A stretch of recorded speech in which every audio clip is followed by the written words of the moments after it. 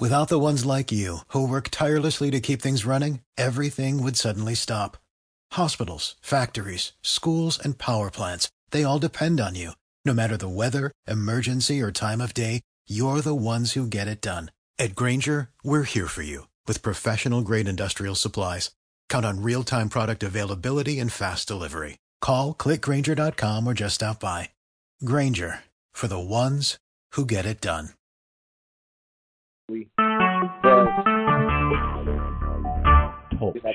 Coming on. Recorded live. Yo, yo, yo, yo. What's going on, Trey? What's up, brethren? Oh, man. So much to talk about, man. Me and Roberta we're still chopping it up a little bit. We didn't really get into it right now. We were just talking about the detox, the Monday detox of the interesting interesting PBC cars on NBC. So I'm pretty sure the public out there is going through the withdrawals we're going through right now. Yeah, man. I was texting both of you guys, since last Saturday night took place, and it's so much to digest, so much to talk about. Things that we kind of thought would happen. Some things that needs to happen didn't happen. It's just a whole lot to talk about. Politics, alphabet belts. Yeah, it's so much to get into, man, and we're gonna try to cover it all, much as we can. All right, I think we're ready. I think the people saw what they saw out there, and we got a few hits on our Guardyourgrillboxing Instagram page. By the way, if you're not following our page on Instagram, it's Guardyourgrillboxing on Instagram. It's just the same way it's spelled on the header on talk shoot. But we got some hits on our page with people that were actually disappointed. We try to keep it non-biased and non-partisan. Right. We posted about it, but you can't expect the public to feel, not how they really feeling. And one of the things we were kind of alluding to was in regard to the main fight on that card is the typical word that comes that always seems to be around boxing. Whenever there's a questionable decision being given, and that's robbery. So, it's a lot of different things that happen because of the dynamic of a decision. So we definitely talk about it a little bit more and get your guys' thoughts and why you feel the way you feel and what you guys thought about the decision, if it could have gone to whom, and if you're comfortable with it. So go ahead, Trey. You have a lot to say about this. Hold on real quick, Doc. I want everybody to hear something before we get started.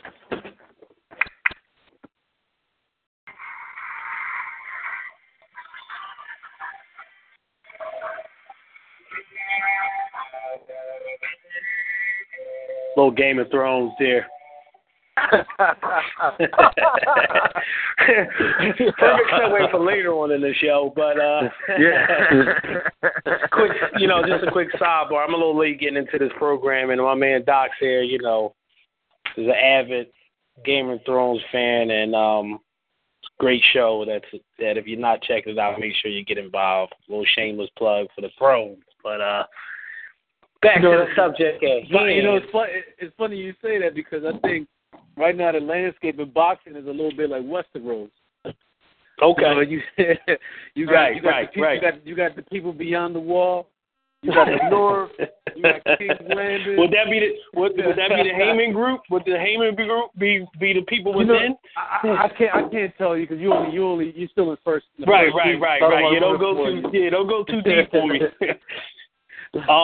So where do you want to start? You want to start with the Peter Quillen and Andy Lee fight?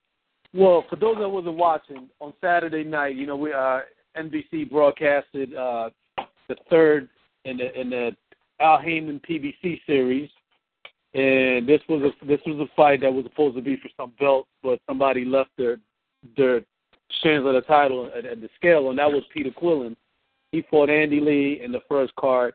in the first fight of that card. And then the second fight was Philly's own Danny Swift Garcia against Lamont Peterson.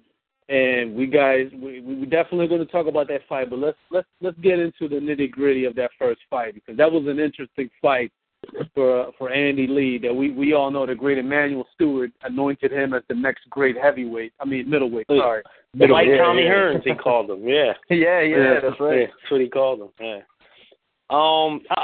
Let me just start off by saying, I never was a big Peter Quillen guy. I just always thought he was more of a reactive than a proactive type of fighter, and those kind of guys normally don't go far in boxing.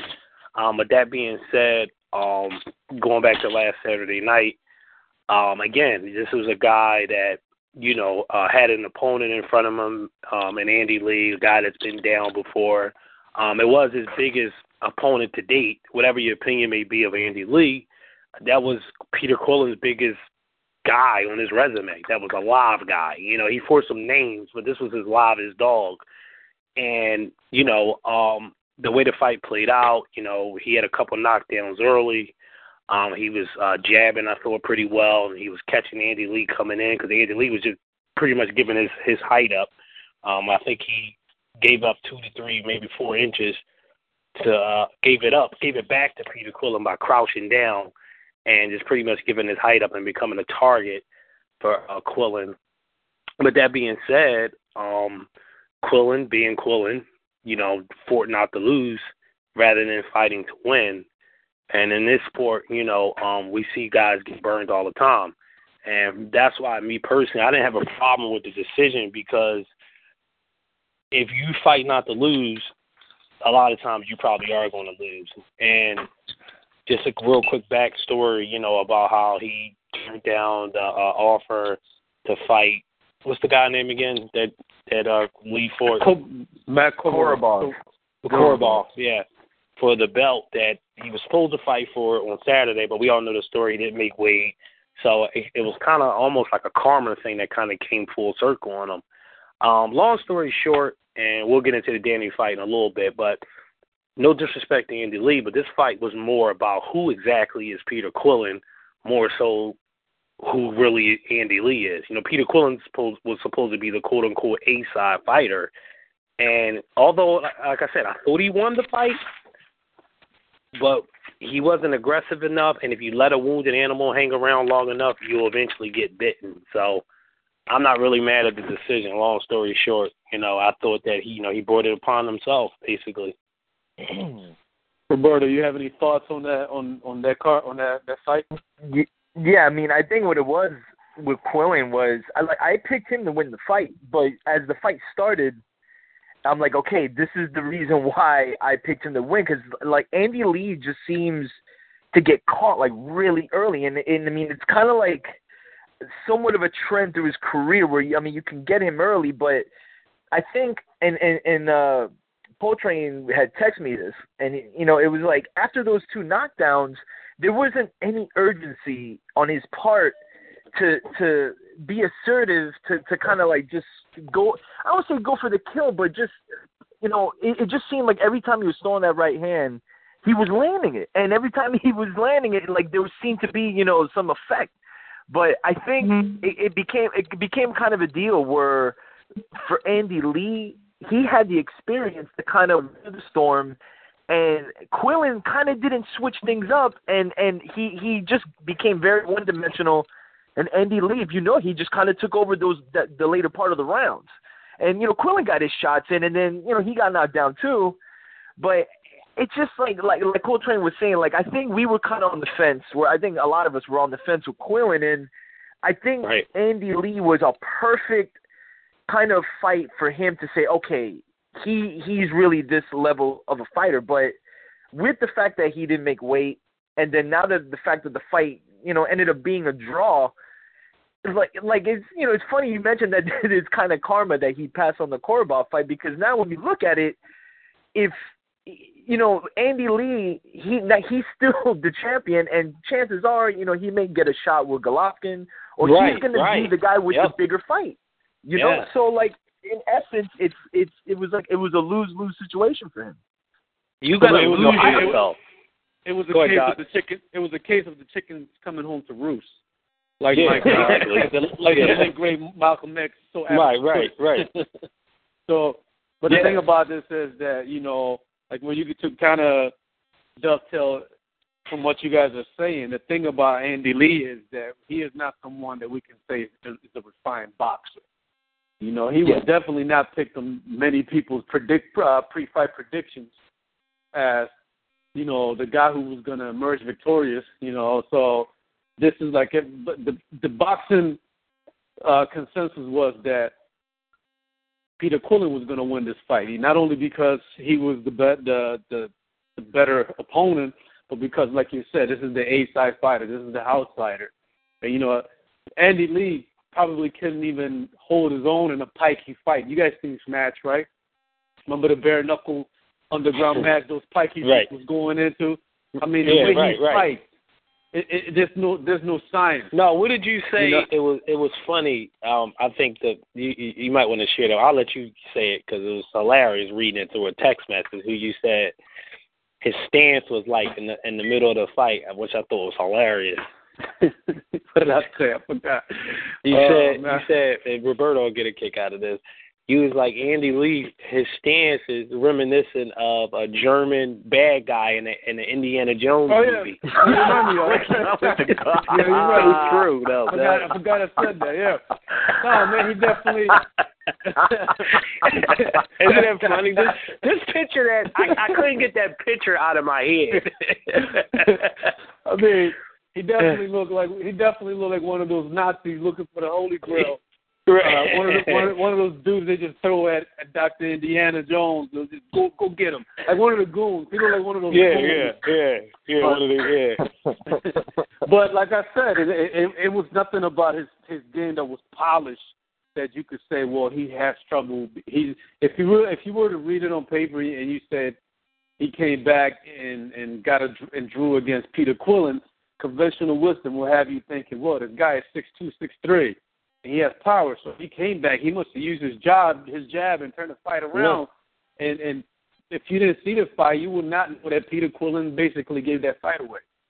If you guys remember, I picked a controversial decision only because when we was doing our predictions, I picked Peter Quillin to win, but I said it's probably going to be somewhat of a controversial decision only because I've seen him. He fights like a robot. Like he's programmed. He doesn't fight outside the box. There's no innovation to what he does. He sticks to one thing and that's it. And I just had this hunch that it will be like a controversial decision because he lets his foot off the gas and he goes into robot mode. And he turned the ball over on downs. That's what he did. So yep, exactly. and now he's got to deal with, you know. Now, he looked good for him that he's an Al Heyman fighter, and he'll still get a shot at getting a rematch and getting that title. But who knows what could happen now? What about Cotto? I'm thinking he might fight Danny Jacobs though. Oh, I forgot, because Danny Jacobs got a fight coming up, right, on the NBC.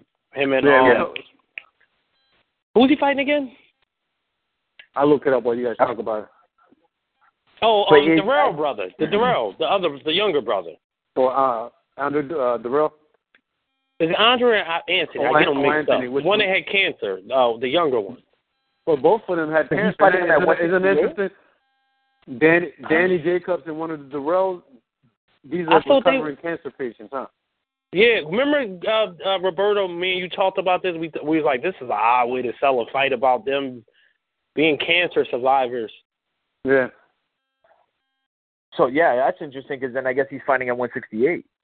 Yeah. Danny Jacobs. Yeah. He moved up, yeah. Well, you know, Darrell brother, he was already there. So, yeah, I don't know. That's kind of that kind of leaves Quillin now in the bout, really, if you think about it. I mean, you brought up who's really there? Well, he's not fighting. He's not fighting Darrell. He's fighting a guy by the name Caleb Truax. Okay, I had to miss. Okay, all right. But is it at 160? It's a middleweight. Yeah. Okay, there you go. Okay, so WWA title. There you go. So there you go. Peter Quillen still has a life. He still has life left, huh? He still has life left.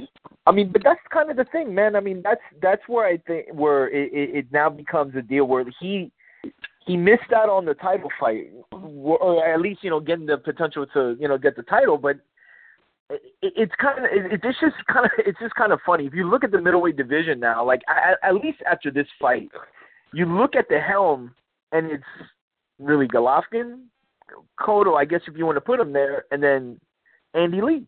Because the WBA the IBF is like kind of up in the air, right? With Jermaine Taylor, it's like right with that whole situation. Well, so Nadam really... and who was supposed to fight for that? It was Nadam and who else? I forgot who it was, but it was something that they couldn't make the fight. They couldn't end up making why. it, but that yeah. But Quillen beat Nadam before though, right? Didn't he beat him already? I think. Let me look it up. Doc, you near your computer? Look. Yeah, I'm looking it up. I think that.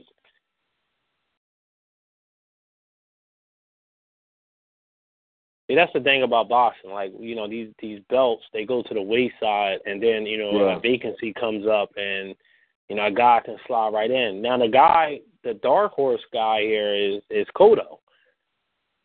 Apparently they announced today he's fighting Gil on June 6th. And what's now, this supposed to be at a catch weight? That's what I heard. Like, I saw on Twitter today, I forgot who posted it. Basically, they said that that's the fight, but there's some concession for a catch weight, whether it's going to be like 158 or I don't know what the catch weight's going to be, but again, it's it's going to paint a picture about Cotto. Yeah. You know what I mean? And it's like, the whole thing, but the only good side about that, not to get off topic too much with that fight with Quillen and everything, but like at least with that thing, you would hope that the fact that HBO is televising that fight, that there is somewhat of a guarantee that the Canelo fight's going to happen, because I don't know if you read, like HBO was. Yeah. They were like kind of adamant about not airing a fight if there was no guarantee that because obviously HBO was involved when they were doing it before. Now right, that it's presenting itself again, they're like we're not gonna you're not gonna balk the second time around. But that's the most positive thing you could think about. But I mean, I don't know. I mean that's a whole other situation. But, right, yeah, we're good. Yeah, but the funny thing about, before we move on, this Quillen fight, this was the fight. He avoided this fight because it was Rock Nation won the purse bid. You guys remember that? Yeah, we talked about that. Yeah, we talked about that. Yeah. And look how funny things are now. That's what we were saying. Like the karma, like it's the boxing higher powers, rained upon him. He. Yeah. He thought he was bigger than the game, and it came back to see. Sometimes these guys, and I think he's one of the guys that they offered him money too. I could be wrong. A nice piece of money. So the second portion of that card, that's the one that was the most controversial of it all. The social media was lit up. Twitter, Instagram, always is when Danny's fighting.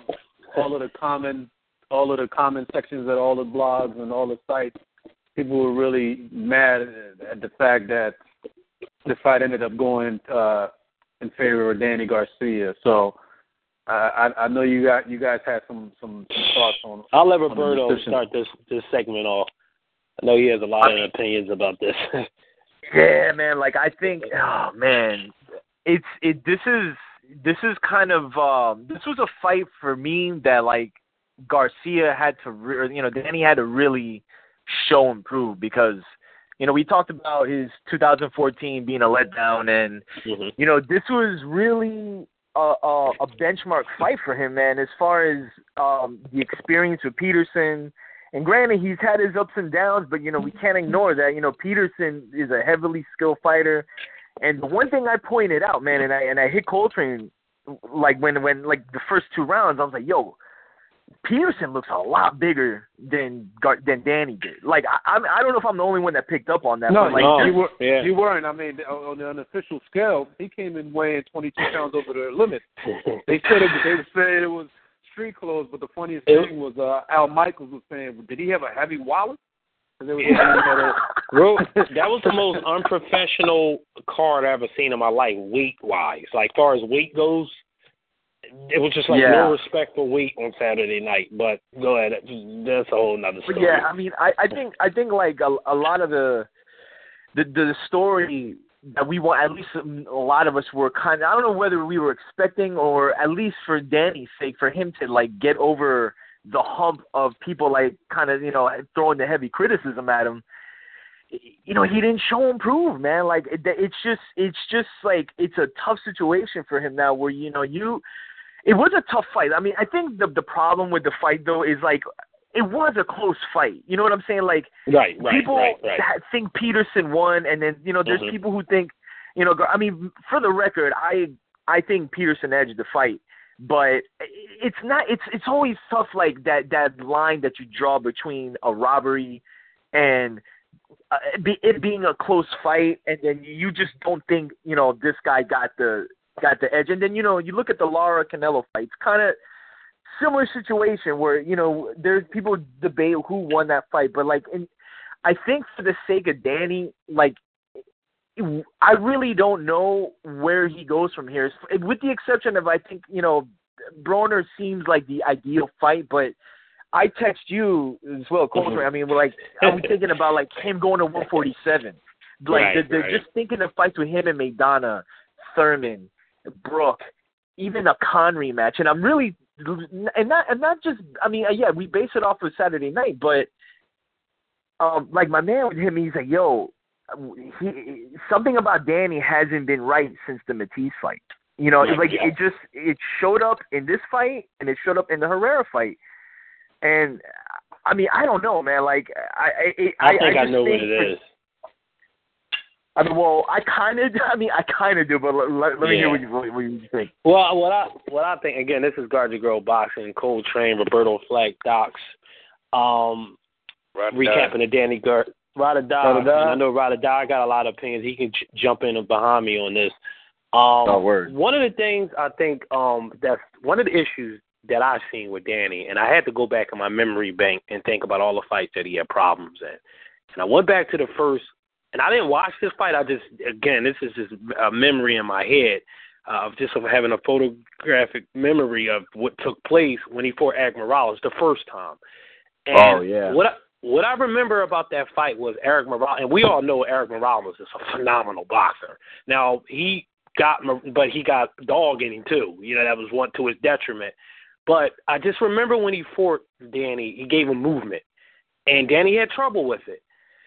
And one of the reasons why I picked Danny to beat Lucas Matisse, because I knew Matisse was going to sit right there in front of him.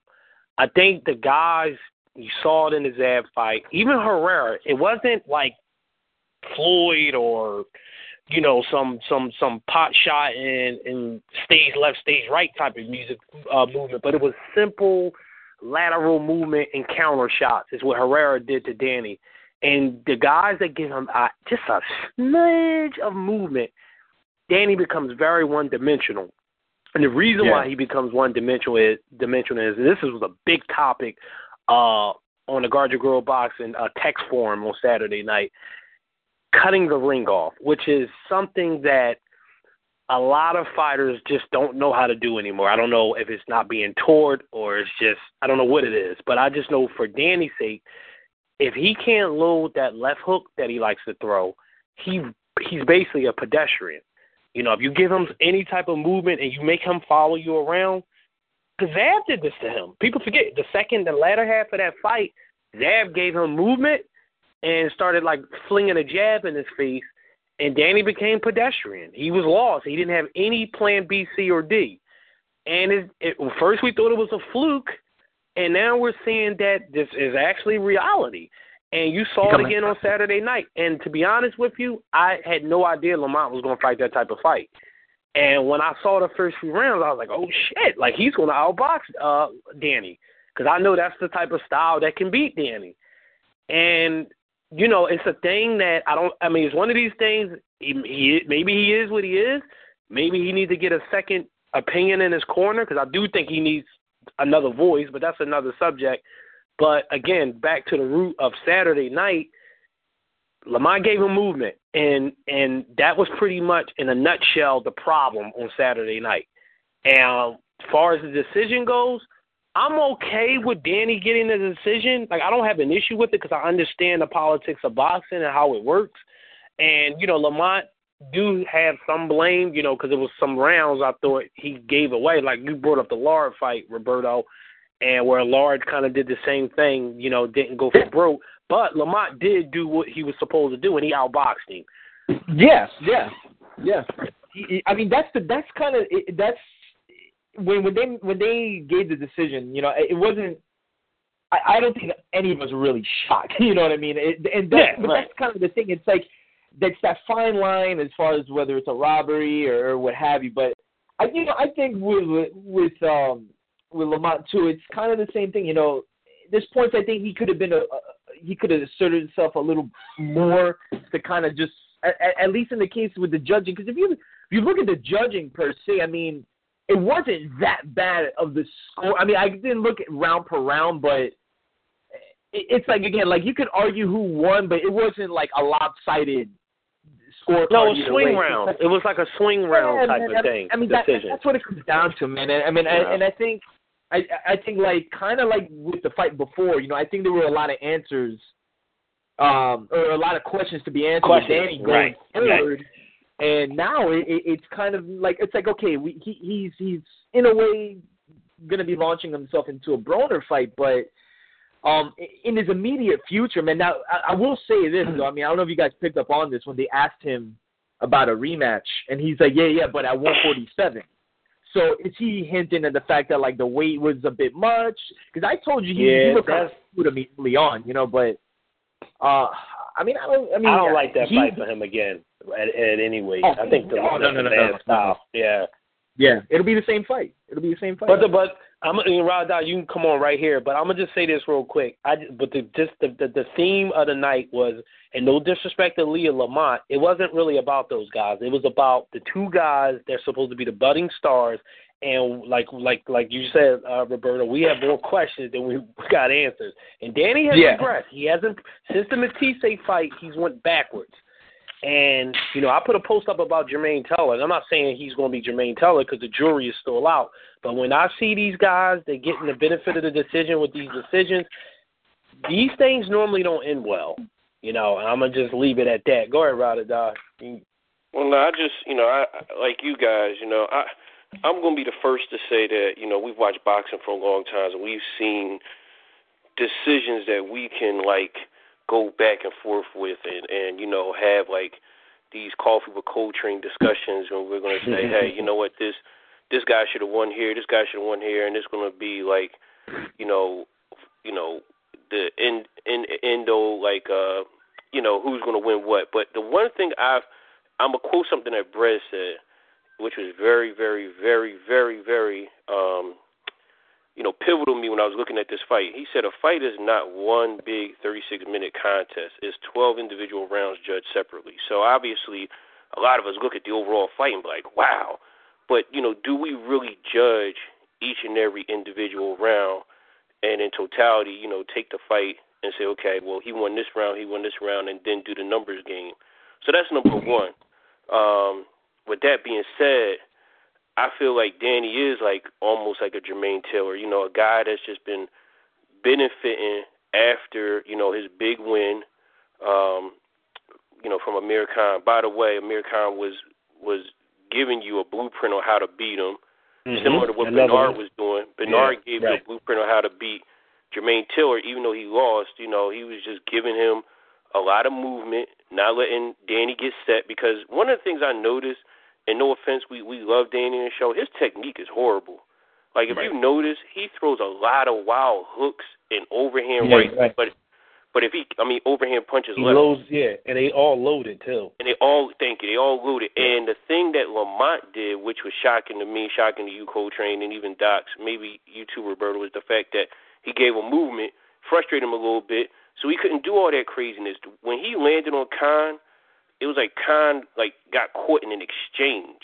Right, and hitting while he hitting, throwing while he's throwing. Yeah. Yep. So what Barry Hunter did, that adjustment was a pretty good adjustment, because he's the type of guy that if he get his feet set and you sitting there punching with him, you have a high, opportunity to get knocked out. So knocked out, right? Mm-hmm. Yep. So that's what I saw for the most part. I felt like I know some of us in GYG, we were going back and forth. I really didn't care. I thought Danny was going to win the fight, and I do believe what you say, Coltrane, about hey, this was about like what HBO did with Bernard, or with Jermaine Tony for Bernard, just making this the Al Heyman Fighters Night, which is fine. I mean, I had no problem with the decision.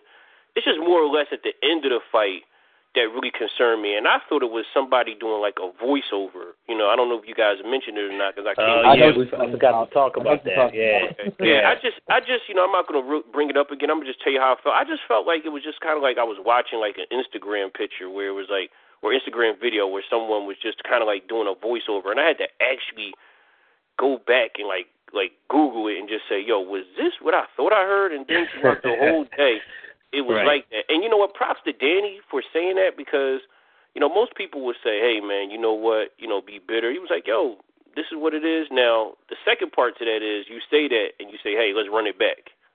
Right. You know what I mean? It's not just saying, hey, you know what? Yeah, you're right. I beat you. And you know what? Hey, come to 147 now. Nah, run that joint back in like a couple months. And, let's see where we land. But, again, I just saw how technically flawed, to wrap that up, how technically flawed Danny was. And as bad as I thought Lamont was just going to sit there and exchange with him, he actually did the total opposite. And I'm just looking like, what the heck? Right. That's he how shocked me. That's how I thought he was going to fight, yeah. That's how I thought he was going to fight.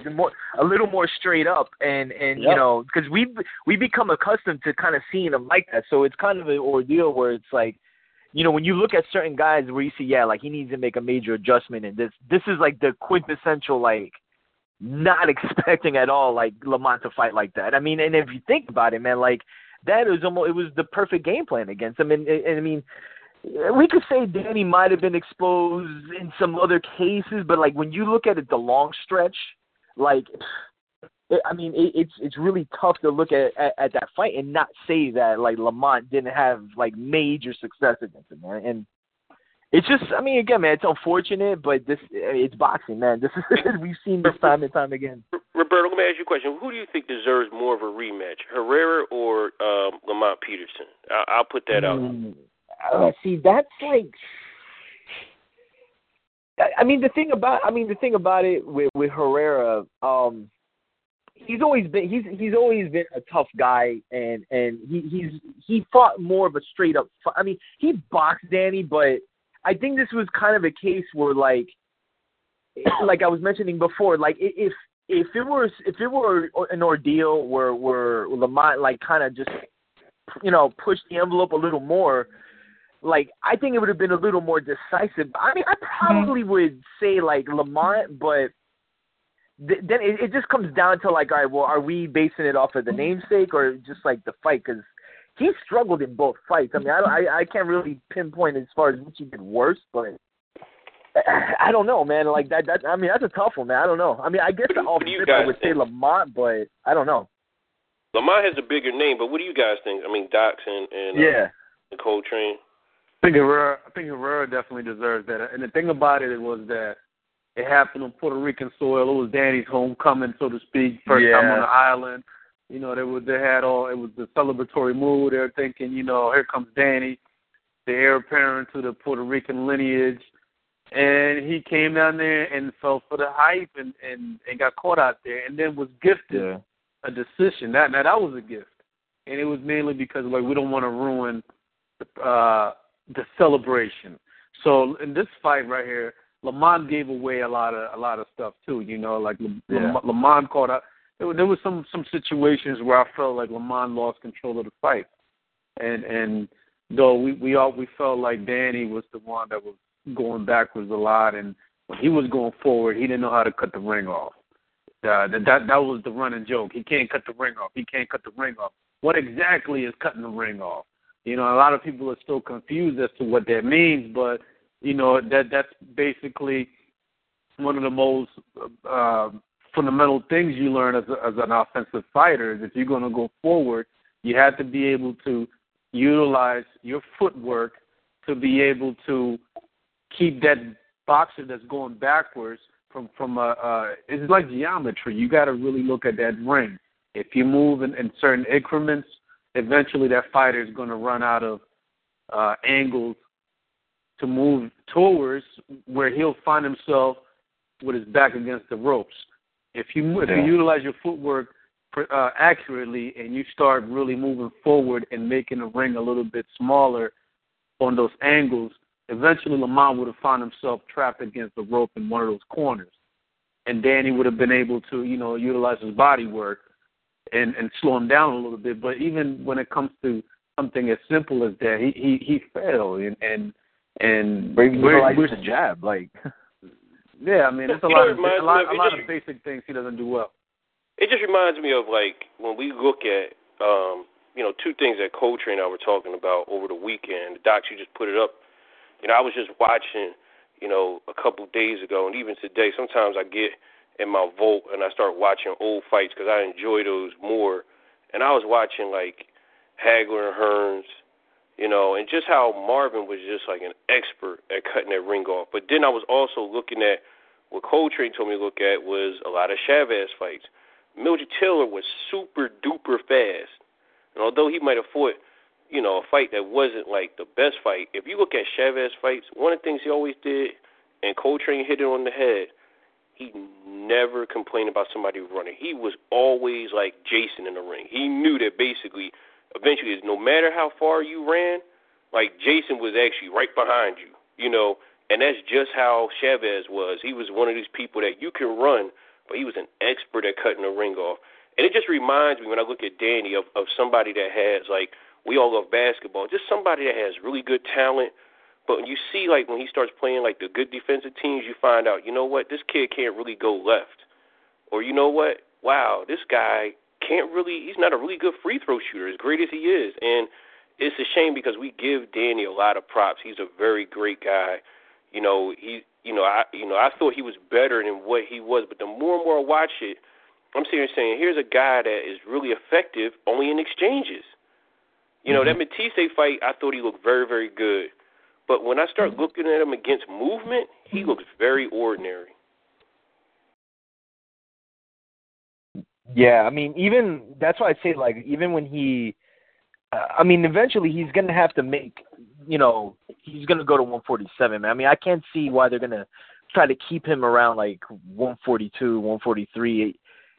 At some point he's going to move to 147. And, I'm just looking at the pecking order, man. And there are guys there that can hit, but that can move too, and I don't know if it's a deal where he has to, consider, I forgot who mentioned it here, getting in, maybe a second ear there, just kind of something new. But I don't. Somebody told me today, they were saying, I think we may have seen the best Danny we're gonna see as far as his overall, skill set, but. I don't know, man. I think, we mentioned, I mentioned, he can launch into a Broner fight, but, do you guys think that's, still a winnable fight for? I do, but, I don't know, man. It's that fight to me, man. I don't know. Saturday night, just, it really opened, it brought more questions than, really answers to, where Danny can go from here, man. Or as far as how good he can really look.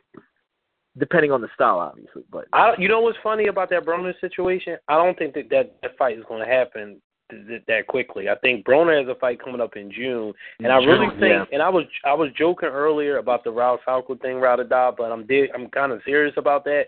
I really think they're going to kind of his next fight is going to be against a pedestrian, a stationary opponent. I can guarantee you that. I can guarantee they cannot afford to put him in a ring with anybody that has any kind of movement because some bad things can really take place and it can really wreck the cart. So I think what you're going to see, even Broner, I know people joke around with him, but that's a fight he could knock Broner out. We knew that, but he could also look bad in the fight. It depends where Broner shows up, though. But let me ask you this. You know what I'm saying? Let me ask you this, Coach Train. You know, we always joke about, and I think it was a Dox or was it Sleep, but I know it was you and I, Coach Train. We used to joke a couple years ago about how, you know, Shane really needed to get rid of his pop. Mm-hmm. And no disrespect to anybody, but you look at how Roy, you know, did with Coach Merkinson after, you know, him and his pop had their falling out. You know, I mean, even though Roy was who Roy was, but you know, you look at how Shane did a little bit better with Brother. You know, it's just different things. I think didn't Oscar dad train him too at one point in time? Or was his uncle Dox? I think it was the uncle. All right. I think the dad got him into boxing. Dad got him into boxing, okay.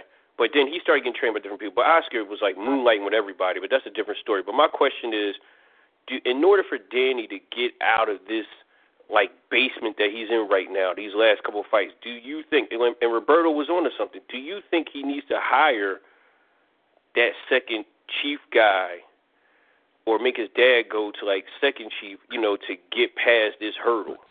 I believe I think Danny has peaked with his dad. I really think he has. Go ahead, Trey. No, but I was just going to say, when I hear a guy saying, and I know a lot of people that took this as kind of funny, but I kind of didn't. He said on the telecast was they asked him about his dad, and he said, sometimes I got to calm him down like I'm the father. And see, when I hear things like that, I don't really think that's funny because boxing is, you know, other than any other sport, you don't have no teammates. So you really got to take this sport extremely serious. And these fatigue issues are all a relation to training. And, you know, we see him fade late in these fights because, you know, there was rumblings out there, you know, about him not, you know, doing too much appearances, I'll say. And it shows up. You can see it. And this comes from having the right people around you and, you know, people reminding you of things. And his dad is kind of, he's a dad, but mentally, you know, I don't know him personally, but I know he likes to have fun. And sometimes you need somebody to say no around you. So to answer your question, Radha, I definitely think they need another voice in that camp to help if they really planning to go somewhere. Yeah, you got to think too, man. I think at the same time, man, you got to think that with Danny, the one thing that sometimes kind of and this goes throughout music in a way, if you have your people bigging you up, giving you in a sense maybe what some would look at as false. I don't want to say false hype. I mean, Danny's a good boxer. You know, I don't want to make it seem that. I think he's a shitty boxer or anything. I mean, we know he's good, but again, there's a point when you reach that level, and we've seen it with other fighters too, man. Even beyond fathers and things like that. But I think in this case with Danny, man, if you look at how Angel kind of he's his hype man if you think about it. I mean, he's his trainer, but I mean, he's the guy that's really selling. In a sense, his fights. I mean, for example, I have a friend who became a Danny Garcia fan because of Angel Garcia. I mean, that's a true story. Just the YouTube clips and things like that. So, yeah, like you mentioned, Coltrane, you see, in situations where he's trying to calm his dad down and everything, but you start to think about it, it's okay, what's the more important thing here as far as, the future of Danny? And, I mean, yeah. He's not getting rid of his I don't dad, think how it's not happening. All right, so I don't think he's getting rid of him. Yeah. I just think he has a too close of a relationship with him, and that is his dad, and I understand that, but that's tough. Yeah, that's tough. Yeah, it's a tough thing. I mean, I don't know what I would do in that situation, but I'm just saying, outside looking in, it's just So let me tell you, they always talk about how habits are formed, and and it takes a long time for a habit to break. So I'm just actually, just flirting around and listening to you guys, and I took it from 2000 after the Amir Khan fight, all right, which, Coltrane and I both agreed that he was getting thoroughly outboxed until he landed the Dracula punch, which was until he got punched in the neck, till Amir Khan got punched in the neck and he was knocked out. That's the Dracula punch. I want to drink your blood. but what happened is, you look at it again. He fought Eric Morales again, which you talked about, Roberto, like that false sense of hope, and he knocked him out in 4 rounds. Then he fought Zab Judah and struggled with that late in the fight. He fought Matisse, which we were like, oh my goodness, he was going to lose, and Dox is the only one that said, yo, he's going to outbox him, and he did. But then he went to, for Herrera. He fought Rod Salka, and then he fought Lamont Peterson. So you think about those. Don't forget about Zab. Yeah, I did. I said Zab. No, he mentioned Zab. Okay. All right. So my question is, I said after Americani fought Eric Morales, Zab, Matisse, Herrera, Rod Salka, and Peterson. So my question is, what type of grade do you give him overall in those fights altogether? If you had to give him a cumulative grade, A, B, C, D, from Eric from the American fight, Zab Judah, American, Eric Morales, old Eric Morales, Zab Judah, Matisse, Herrera, Salka, and Peterson. What do you give? Danny Garcia? Because the reason why I bring it up is because there's a pattern happening here. Right. There's a pattern. It's not like he looks all world in any of these fights except Matisse. Right. Yeah. Right. Yeah, I mean, that's the thing. He's been eking these wins out, but we all know that eventually, after 2-3 fights from that eventually comes full circle on you. No, and I agree. And he's been at best a C+ fighter. Yep. But I don't want us to keep going over the accolades of one Mr. Danny Swift Garcia here too long. I know we all feel like the decision was a little bit inconsistent with how we feel boxing is scored, and a lot of people show some, are disappointed at the score, and they feel like this is a black eye on boxing. Again, this is on network TV. It's been 30 years since boxing has been on network TV, and this is something bad for America to see. Like boxing is not scored like any other sport. It's not on a clock. It's not on a I score a bucket, you score a bucket. I touch the bases, run out all the bases, and that's tantamount to a run. Or, I pass the ball and you run it into the end zone, and that's the point. It's not something that you can quantify to say, these are things that I'm doing in this fight to say that I'm going to win this fight. If I accumulate more of these, I'm going to win the fight. And you can quantify based on how many times I do this. This is all based on opinion. So people will be mad, and we're going to continue to have these decisions. We just have to, hopefully they can keep these to a minimum as boxing makes its return back on network TV and comes back to prominence. So that being said, this is an interesting discussion, and I know we'll hear more about it. Cotto has a fight coming up, I'm hearing. I heard it from Roberto, and I heard it from Sleep earlier. You guys want to touch on that before we move on to the entree? I guess it's confirmed Daniel Gill is going to be the opponent. I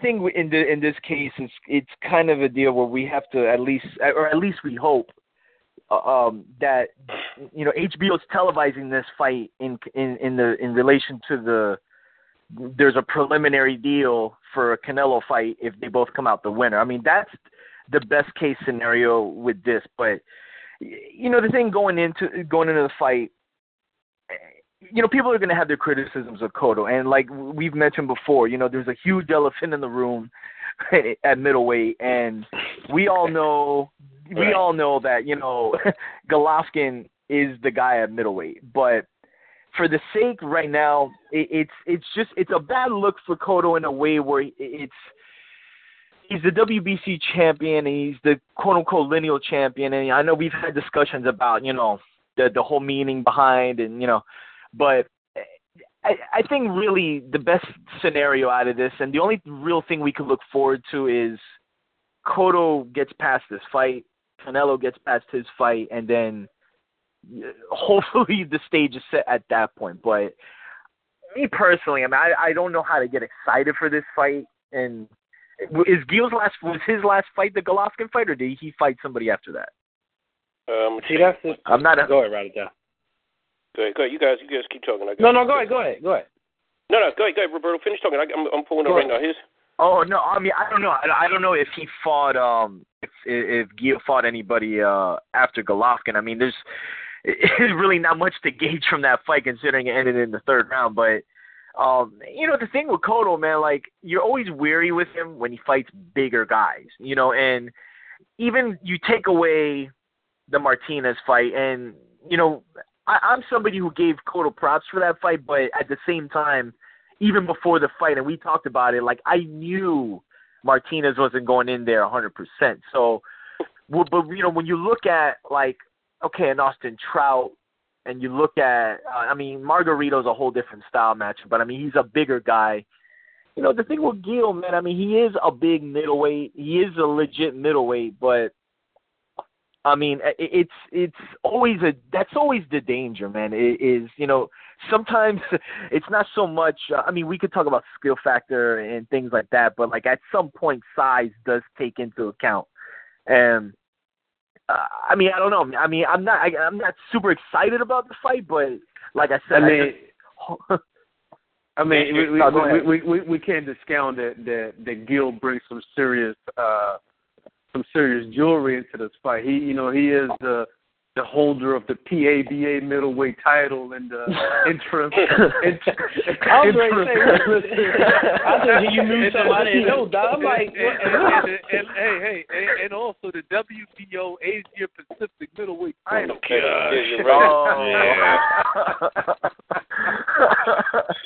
Wow. I was waiting for the diamond bell in there. I'm more concerned about if it's at a catch weight. To be honest with you, because that's what I'm hearing. I'm hearing they're talking about a catch weight.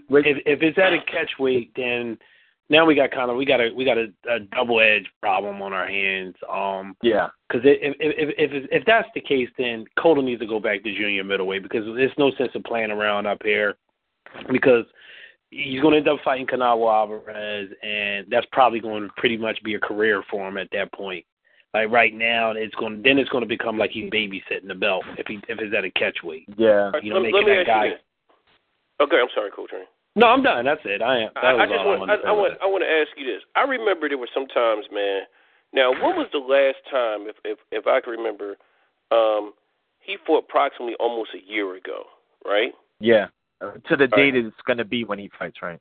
It was June, right? It was June, right? So, my question to you is, do we get mad at people or champions for taking a tune-up? And I'm just going back to our conversation about 3 weeks ago before the Easter holiday, where I believe it was Coltrane or probably Roberto that said they may wind up fighting in September. Like, remember you guys had mentioned something about that?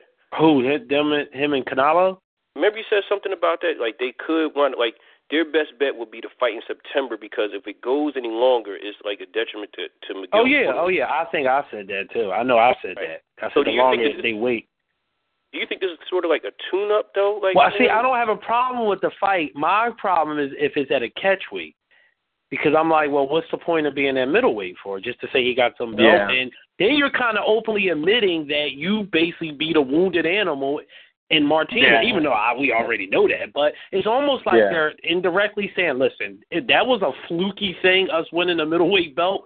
We're going to keep it just for, style points, but we're really kind of a junior middleweight, but not really. That's kind of what you're saying if you're fighting this kind of guy at a catch weight. It's not like he's fighting some stud at middleweight. You know what I mean? Like he's fighting a guy. Like Roberto said, he's a bigger guy, and Cotto's not really a middleweight. This is what this all comes down to in the end, right? That's all I'm saying, Radada, is that he's really not a middleweight, long story short. If they fight at a catchweight, that, they're pretty much telling you that. The only way I think, I'm not for the catchweight, but I think the only way you can maybe give a concession is like if it's like a 159, which again is stupid to make a catchweight anyway. Yeah, it's like he did with Martinez, but like I think if it's that, I am not for it, but I don't think it's going to be a deal where Gio's going to be drained or I'm just like tired that, of these, like, and this got nothing to do with Cotto. Yeah. I'm just like, Yeah, these weights was put in place for a reason. Like, I mean, yeah. Well, we could spend a whole show on that, so we can move on. on. Because it's happening at welterweight too. I want to know which somebody just joined us. Was it Big Mike or was it Sleep that just joined us not too long ago? Nah, that's me. It's Sleep. That's Sleep. All right. Cool. Sleep. This is your boy Cotto. Oh yeah, back from the did you hear the news? I'm enjoying the information. So, how do you feel about that? I mean, you guys are hitting all the points.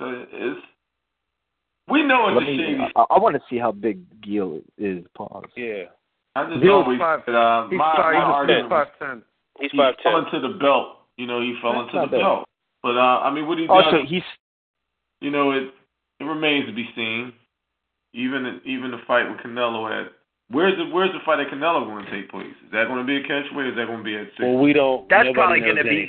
The thing with that fight, they said, both of them, that they were going to fight at 155, 156, but like both of them were okay with it because with Canelo, like we forget, he hasn't touched middleweight yet, like technically. Yeah. So he's okay with it, and he's he can come overweight, so that's no problem for him, Right. So well, you better believe Cotto's going to make some concession about that. Oh yeah, no doubt about it. So guys, that poses the argument because you say even if he fights, his next fight at a catchweight, and Canelo not really being a middleweight fighter, and he's still taking that mega fight, but it's not a middleweight fighter, is he still babysitting the belt? Because that fight will be, if it's over the junior middleweight limit, then it's going to be considered a middleweight fight. That's the thing, right? Both Exactly. 154-pound fighters. You know what I'm saying? What you say, So it really doesn't make sense for them to fight at 160 because neither, but they're doing it for the concession of the belt, man. Like because Canelo will be style points with the belt. That's what is pissing everybody off. I mean, this is a fine piece of art that you're playing with this belt, and people are kind of Now, one of the interesting things too, like I don't think there's ever been. I mean, correct me if I'm wrong, but I don't think in the history of boxing there's ever been a Puerto Rican versus a Mexican for the middleweight title. I could be wrong. No, I think you're right about this. See, it's all that stuff. So you got to factor all that stuff in. Yeah. That's all that stuff. I think if they did it, like remember Oscar and B-Hop was at like 158, right? That was at a catchweight. Yeah, it was 158. Yeah. Yep. If they do, I mean, I think it's gonna be a catchweight, but I get the whole thing with the catchweights. I mean, it's not a new thing per se, but I think it's like more so. Like in recent years, we've been seeing it a lot, man, and it just kind of starts to water down the titles when you start to go down the line. I mean, when we go down the line, as far as like in the last 20 years, I mean, there's not a lot of fights we could pick through as far as champions that where you could say, oh yeah, well he won it at a catchweight, or he won it at a catchweight. At least in the last 20, post 20 years ago. But I mean, Oscar, to be honest with you. It started with De La Hoya, to be honest with you. I just remember when De La Hoya had his reign, you had guys like Roy Jones and all those guys calling him out. It was like, I'll meet you somewhere up, north of 54. Pick a number and we'll meet there. Because people were going after the money. They was paper chasing, basically. So, then it just kind of became a trend. It started trending. Then Pacquiao and Roach kind of took it to another level. Not to pick on Pacquiao and Freddie Roach, but, they took it to another level with it, and then it just became like a trend. I mean, it's been going on, but like you said, it's just like way more prevalent than it ever has, you know what I mean? So, but whatever. I mean, I'm cool with the Alvarez fight, if it's going to end that way. So is Cotto the lineal? No. Like, no. Go ahead, Doc. That's the thing. It's like, in a perfect world, what it'll be is Cotto and Canelo fight for the green strap. Now, I'll say after that, I think the pressure is going to be on, like, for the Golovkin fight to be made. Because the reality is he ain't going anywhere. Like, he's staying at middleweight. You know, so yeah. but see, I've always had the opinion that if Cotto beats Canelo, I don't think he's going to even entertain a Golovkin fight. Why? And then, but if Canelo wins, I think that's would. The fight. Yeah. You know, and if you think about it, that is somewhat of a mini super fight, or at least what it could be next year. There would be one. Yeah, it would be a super fight. Yep. You know, so that it's like, that's kind of an interesting little web right there too. Isn't it a shame? Like how, it's a shame how. Do you guys have any more to add to this point before we move on to the entree? No, I'm good. I guess we just got to hear more. Yeah. Yeah, we got to get more information. All right. So, in continuing with our series, that's as part of the countdown to the Cinco de Mayo, or Cinco de Mayo, like some of you casuals out here say it. Mayweather Pacquiao, the looming apocalypse, according to some of my brethren on GYGB. They're professing it's going to be a EB extension level event come that day, but we're not going to get into that quite yet.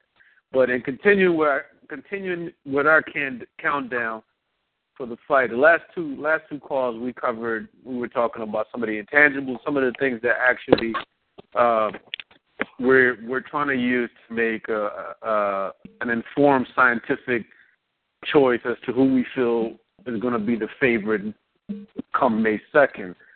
First discussion we talked about was physical attributes and athletic ability of the fighters. Last time we talked about ring generalship, which is a very contentious topic within the ranks here at GYGB. Tonight we're going to cover something that's very key, and I know it's so broad. You know, it's a very, very broad topic. We're going to talk about confidence. And before we get into it and we open up the floor and let you guys take some stabs at it, I want to set the parameters as to what we can talk about. Confidence in regards to pre-fight. We're going to talk about how some fighters, you know, how prior to the fight, and in particular, there's one fighter that we're talking about who appears to have a mandate from God.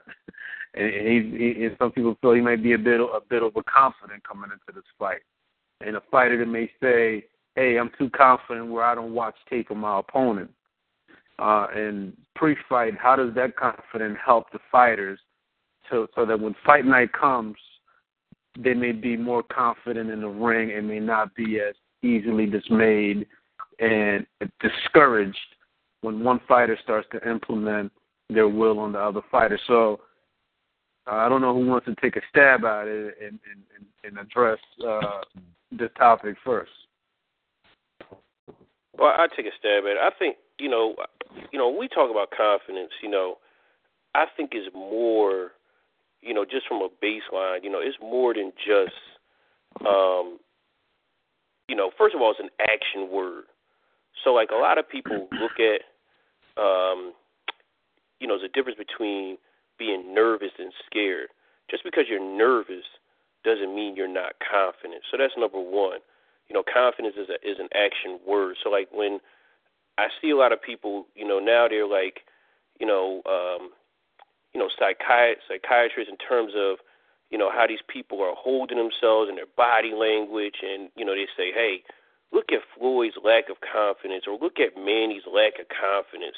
You know, to me, you can't really get that out of a press conference. Like, are you serious? These guys are professionals. I mean, yeah, they might be nervous about, like, the atmosphere and things of that caliber. You know, I'll be nervous too, you know, but it doesn't mean you're scared.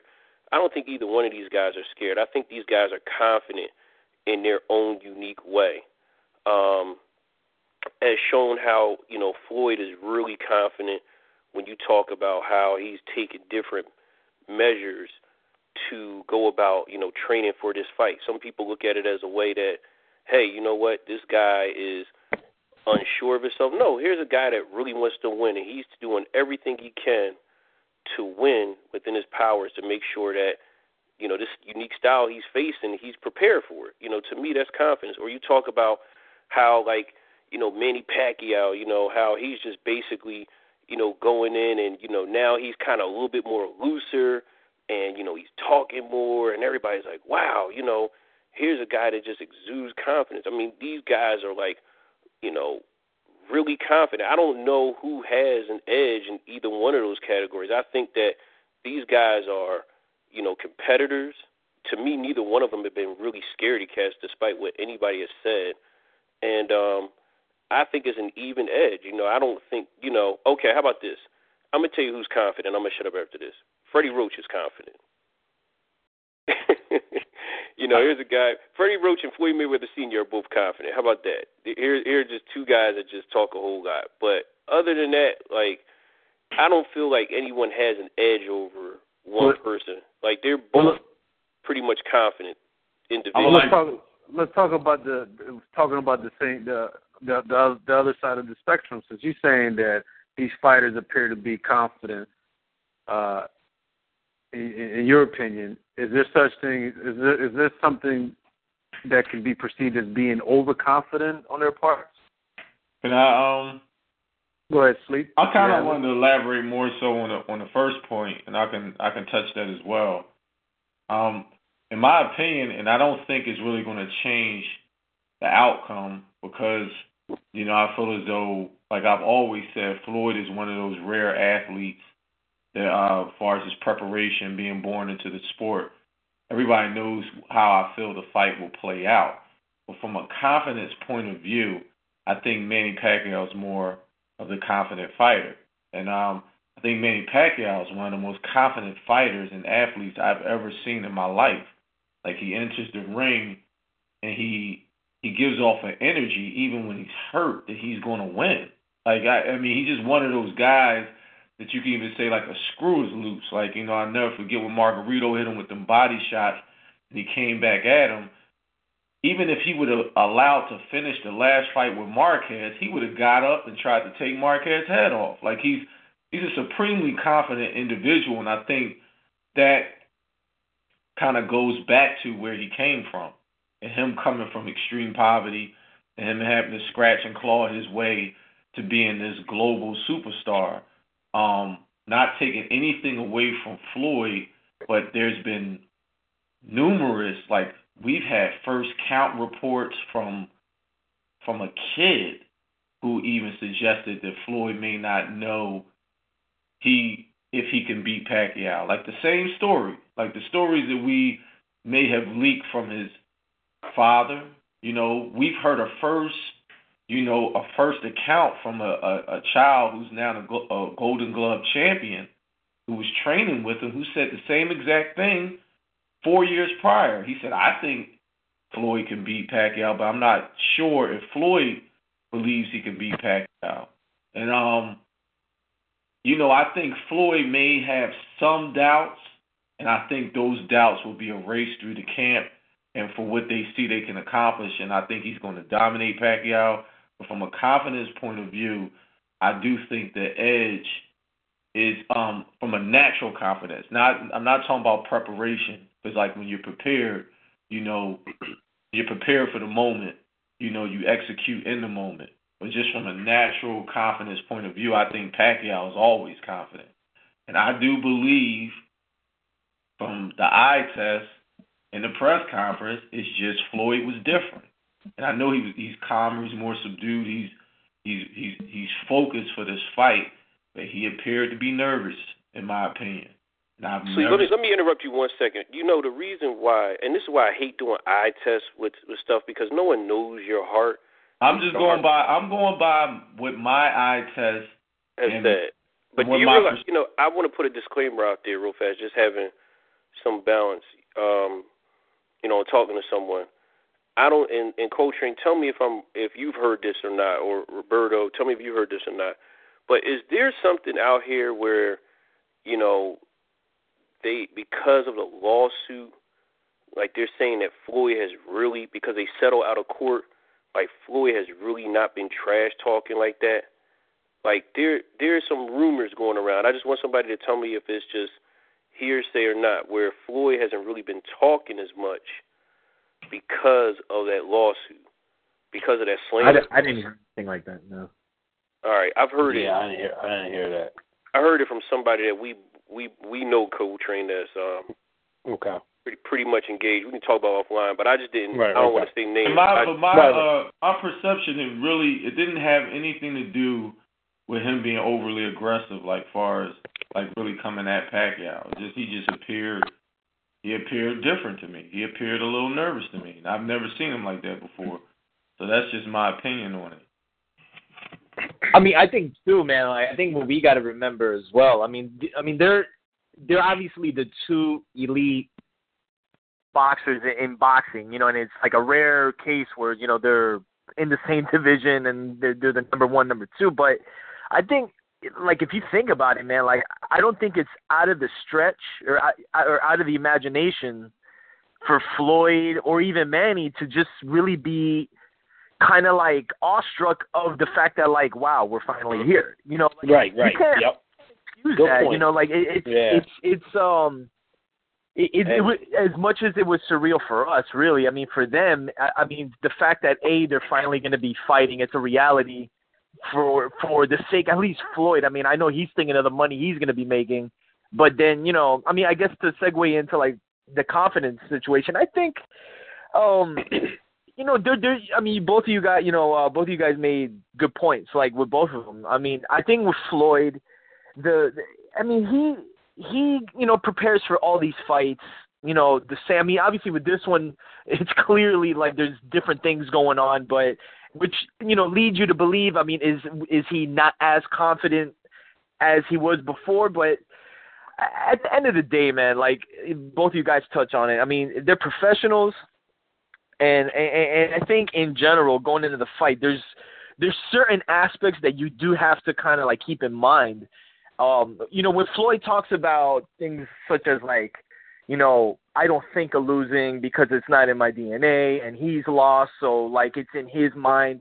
You know, the opposite to that is like, yeah, but you have a lot more to lose, so you can't, again, you know, you can't pass it by Floyd that he isn't thinking of like, man, what if I do lose? I mean, that's you can't think that's not an impossibility, you know, for that to be the case. But I think at the same time, I mean, once the bell rings, I mean, you would think both guys are at a level where even for Floyd or for Pacquiao, you leave it all on the line. But, I mean, I think the confidence for both of them is probably even.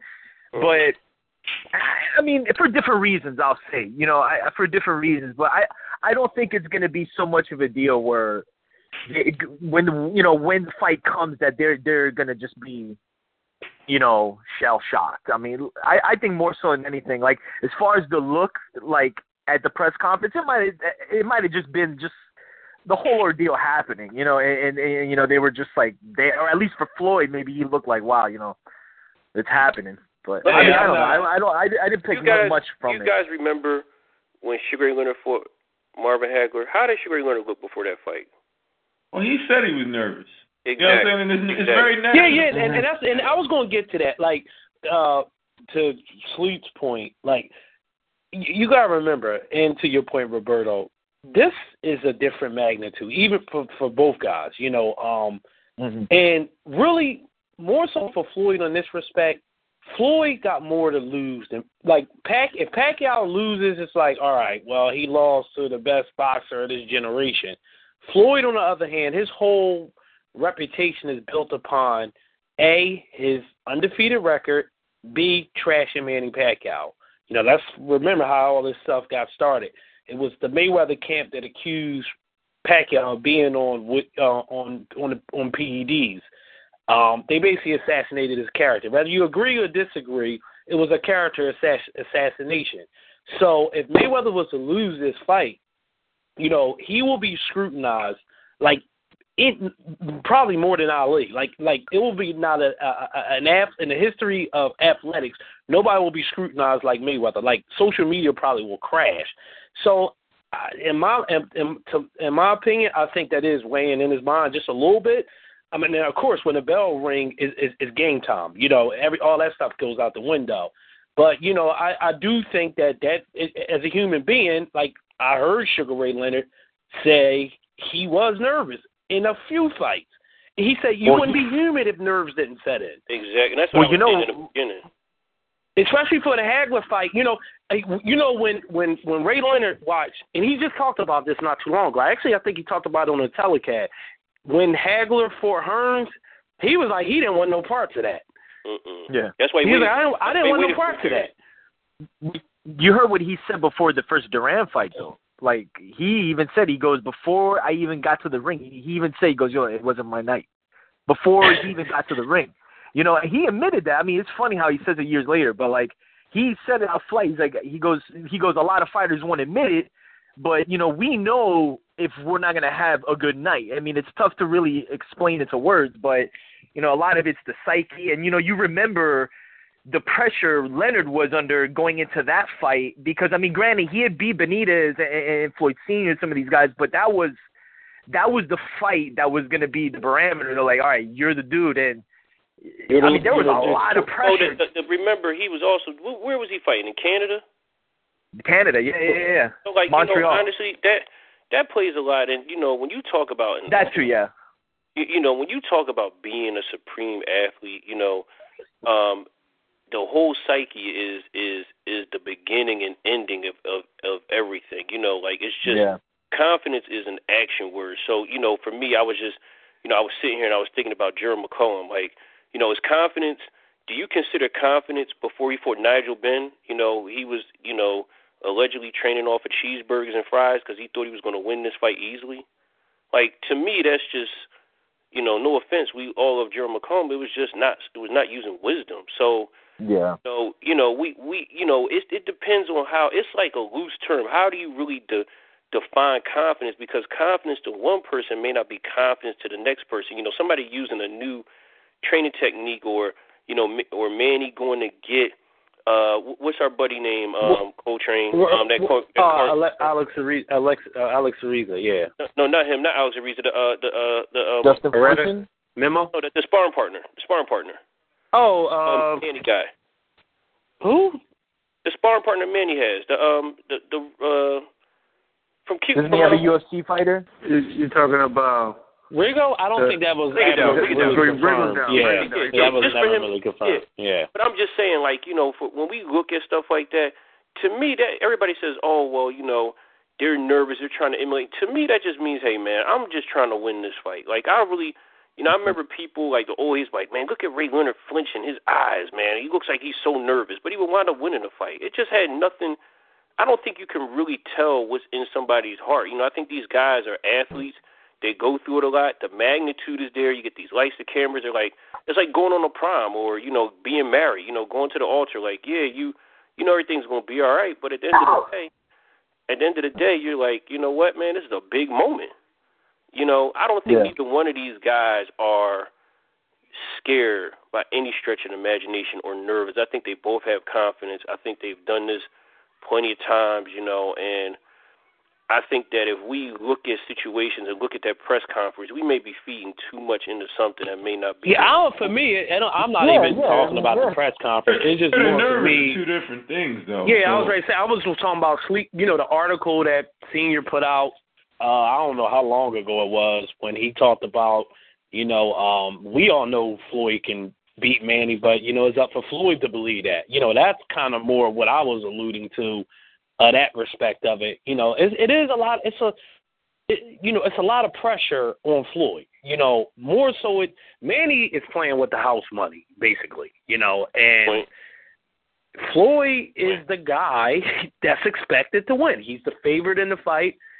He's the guy that most people feel as though is the best of this generation, and he's not going to lose. Most of y'all think it's going to be a walk in the park, and you know, and I don't care what anybody say. I don't care how prominent of an athlete you are. And boxing is different from any other sport because it's just you. You don't have any teammates to rely on. And, you know, maybe tennis you can equate it to. But, you know, this is a very huge moment in sports, not just in boxing. And that undefeated thing that Floyd relies on, you know, that's his selling point. That's his pitch. And, you know, I just personally think that a little bit of that is weighing on him. But, however, once the bell ring, I think all of it goes out the window. I was just answering Doc's question about, the whole confidence thing, but that don't mean that, that he's scared of Pacquiao or he's going to lose the fight, just drawing a speculation of, of confidence, of his confidence. We can agree that confidence is an action word, though. I'm gonna be honest. I've only seen one boxer. Okay, I've seen two boxers, in my life. All right, in big fights that have been scared. Besides Ray Leonard, and I remember Michael Spinks.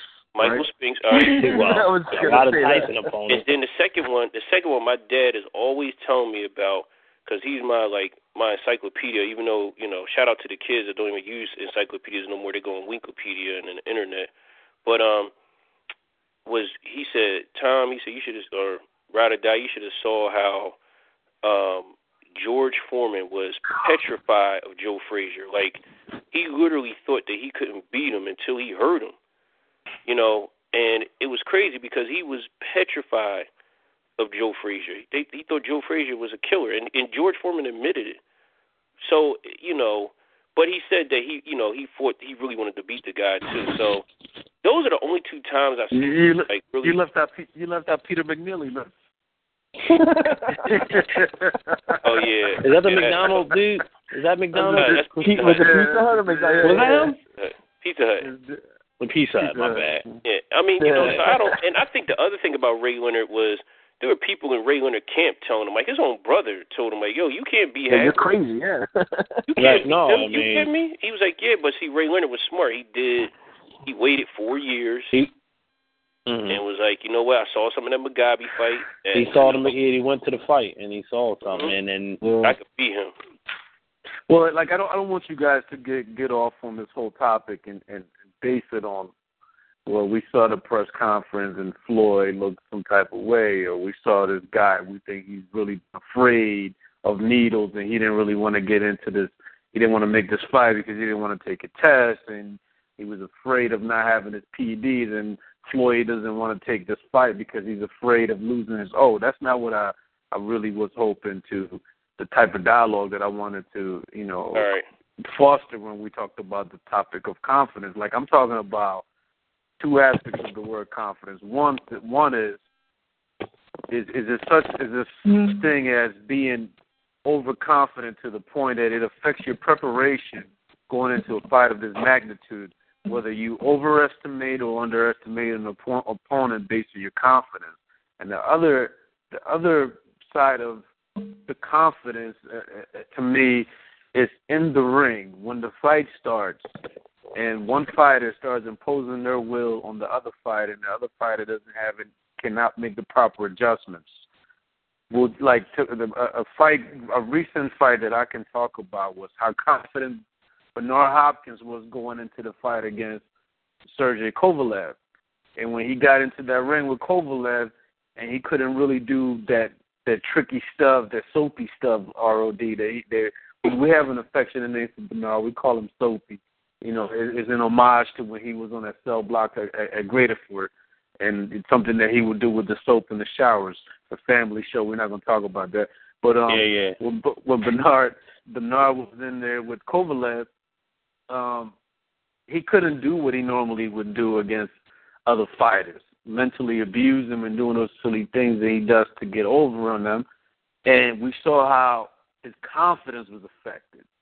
When Sergey Kovalev saw that the stuff that Bernard really couldn't handle what he was doing, he became a little bit more confident in that fight. So that's something that I was hoping you guys would talk about and address a little bit more. When we have two fighters that who have never been short on confidence in the ring, these are two forces. This is when planets collide. This is when stars collide. Well, with that being said, then to me, my point still stands. I think they're both confident because I've seen stuff not work for Manny, him getting his head jabbed off, and he still fights the same way. He's confident enough to say, "Hey, it's going to get done." And I've seen Floyd get hit, a couple of times, and you know what? He'll go and alter what he's doing and confidently fight another style. So or do something different. So I think, like I said, that they're both confident in their own way. I mean, even when Manny got knocked down by Marquez, he still got up and fought the same way. He made no adjustments. He fought the same way. You know, when he was allegedly, when I thought he won, when he lost to Timothy Bradley, he fought the same way. With Eric Morales, he fought the same way. I mean, it was just nothing.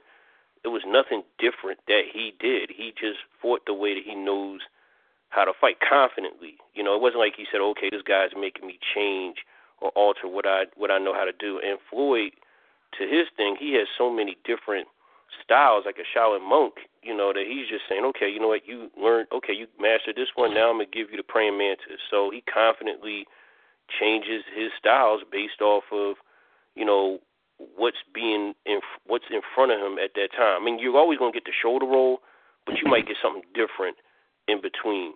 So I just think that they're both confident in their own way. And to be honest, this is why you have these planets colliding. It's because you have two confident individuals, one that's confident in not making adjustments because he is who he is and he's been successful at that style. And you have another one that's been confident at giving you different looks, like Belichick, that, you know, he changes things, you know, here and there, things that we don't even see, that, you know, helps him to win fights. So I just think that they're both, in my opinion, still, based off of what you said, Doc, they're both confident in their own way. They're not going to alter what they do based off of this person or that person. You know, they're going to stick to their game plans. And the only person that's really going to change anything, you know, and make adjustments is really Floyd, you know, and he confidently does that in particularly every fight, especially if he feels as though it's, you know, there's a threat coming along. I believe the edge in that particular aspect of it, I give it simply because of his ability to have those different dimensions. Now, I agree with Ride or Die as far as Manny mentally probably continue to do the same things he's doing, but like if we see him in an equation where he gets his offense shut down. And, like, my prediction for this fight is the first time seeing Manny Pacquiao a little winded and frustrated. And that's why I've always picked, and I guess we didn't get to that part, so I'm not going to we're not there yet. All right. So it's really based on Manny getting frustrated, seeing Manny frustrated and winded for the first time. And that's why I give the edge to Floyd, because Floyd has more fouls in the chamber. Floyd is confident to know if the first 3-4 rounds is not working, he's been there before, and he can totally reverse the fight. So in this particular aspect, I give Floyd the edge as far as confidence, you know, in a situation if things are going wrong and things are going downhill in the fight. I have to respectfully disagree with my brethren here. I think that in this instance, as far as confidence go, again, Floyd, last couple fights, he's been more reactive than proactive. And, you know, there's been a lot of talk about him being more proactive in this fight. And, you know, one thing about Pacquiao, and Ride or Die alluded to this, you know, his train never stops. You know, he really one way, and that's just go pedal to the metal. And that could be to his detriment. Like, you know, maybe he gets dropped, or, you know, or he has trouble cutting the ring off. So his confidence may get rattled as well. But I just think that, you know, early on in this particular fight, I just think, you know, the buzzsaw is going to be in effect. And I think Floyd is going to be, back against the fence a little bit. And I think his confidence is going to be rattled a little bit early on in the fight. I do think he'll probably adjust, but just, you know, sticking with the subject of confidence, I think early on, you know, I know Floyd makes adjustments in all his fights, but in this particular case, things can get bad really quick and really early for him if he's not careful, and he understands and he knows this. And as far as confidence goes, I got to go with Pacquiao here. I just think that I've seen Floyd in a role that I'm just not comfortable with I'm not comfortable seeing him in. And against this guy and against this style, he has to be careful early on in this fight. This is a huge storm that he'll have to weather. So I'm going to go with Pacquiao with the confidence factor early on in the fight. And Big Mike, come on the show. We're still here. Trey, you got to understand the question is more so, you're saying you're going with him early on, or I think like going into the fight. That's what he's saying. Like going into the fight based off of their two styles. You was basically saying based upon if things went wrong, right? I thought he was saying this went wrong. If it went wrong, right? Yeah, I was using the parallel of what happened in the Kovalev-Hopkins fight. How Bernard was a fighter that we all felt was confident, and a lot of people felt like, well, Bernard is the alien, 50 years old. He's been doing what he's been doing for the last 2 years, abusing younger fighters. Kovalev is no different. And when he got in there with Kovalev and Kovalev did what he was doing, you saw a different Bernard. His confidence. And that's what I was drawing my parallel off of Bernard, because him and Floyd kind of do the same thing. They want you to show your hand early, and basically hoping you crap out, and then they take over from there. And I'm just saying against Pacquiao, that might not be the case. How it was in these other fights.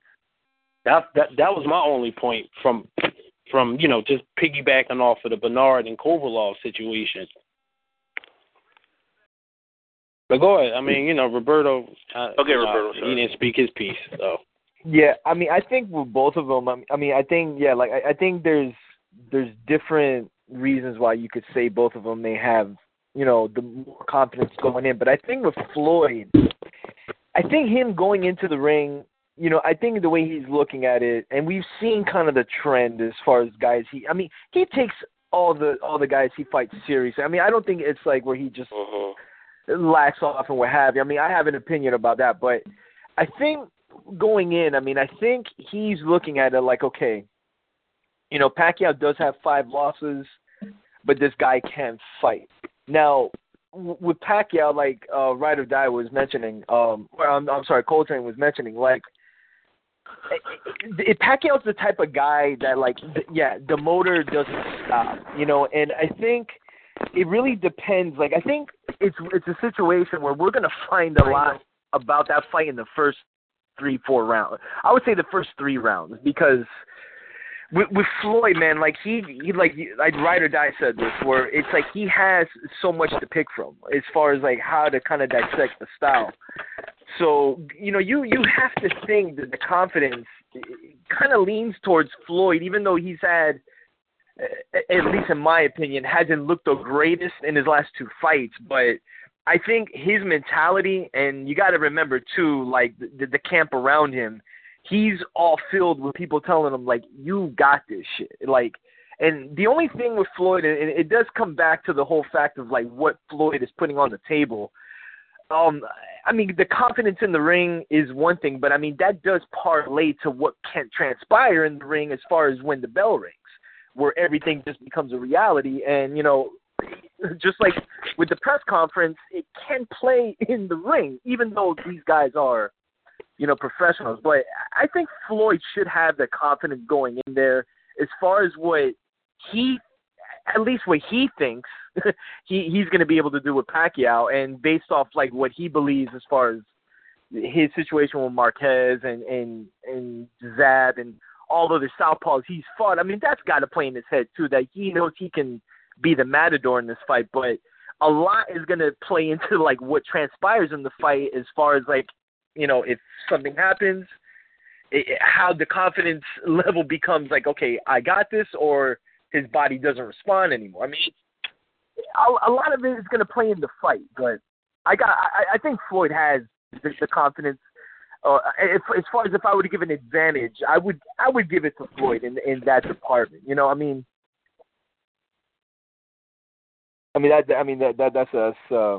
That's pretty much it. No, definitely. It's a definitely an interesting topic that stirs a lot of debate, I guess. This is Guard Your Grill Boxing on Talk Show Radio. We have to ID the show again for those of you out there listening who are just tuning in, you're listening to our May 2nd countdown. We're covering some of the intangibles that we're going to use to make our own informed choices, our own educated guesses, so to speak, on who we feel is gonna be the favorite fighter on May 2nd. So this is the third installment in the intangible series. We covered athletic ability or attributes. We covered ring generalship, and we're talking about confidence and how much that impacts, how much that plays a role into the training and preparation methods for each fighter and how they may react to each other in the ring. So you've heard some of the GYGB guys here talking about who they feel how immaterial this may be or how important this may be. So let me ask you guys a question. Was, you know, when you judge typically confidence, we do know that there are people that have trained, prepared, had the right corner, everything, have gone in the ring, have been confident, and still have lost the fight. I just don't believe that at this juncture that neither one that we can say, I mean honestly, that we can say that either one of these guys, just based on what Doc has said and what we know and what we've seen, are unconfident in what they do. Like, I just don't believe that we could possibly leave this conversation and say, regardless of who we think is going to win, that one guy is more confident. It's a clash of styles. Because I can say that. Well, Big Mike, I can sure enough say that. Well, Mike, right on cue. Let me finish my point. Because at the end of the day, I think a lot of the times, you know, again, and I'm glad you're here, because we pick people and we say things, because we believe, we cheerlead a lot from different aspects.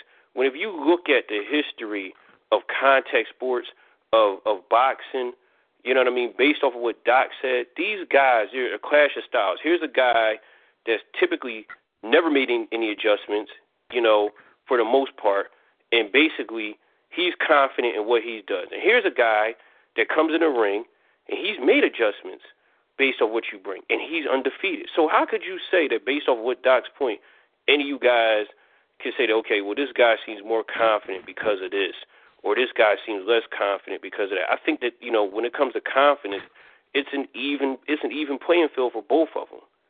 It's an even playing field. Let's say what Big Mike has to add to that. Go ahead, Big Mike. I think the confidence issue is the 900-pound gorilla in the room.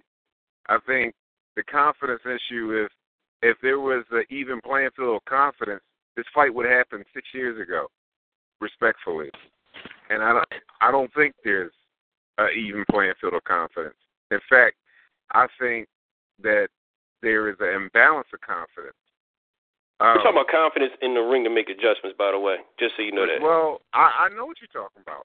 No, that's not what I'm talking about. It was a two-part. It was a two-part setup too. Let him speak. Because whatever you think that you could do inside of the ring, overall plays a confidence in even how you approach the fight outside of the ring, respectfully.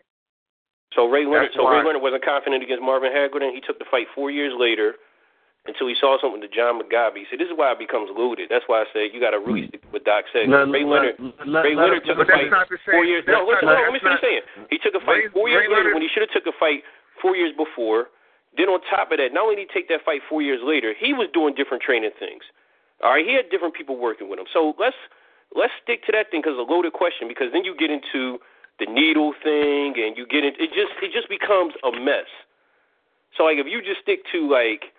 All right, based off of their styles, like what Doc said, who makes his adjustments? Because you can go back to history and say, okay, well, this guy wasn't confident, or this didn't happen. Well, it just. I mean, but you make these adiabatic conversations as if like these things don't like one thing doesn't have to do with the other. They're loving this, by the way. It does because. All right, one at a time. Go ahead, Rob. Let him respond. Let him retort. I mean, to me, it's like pointless.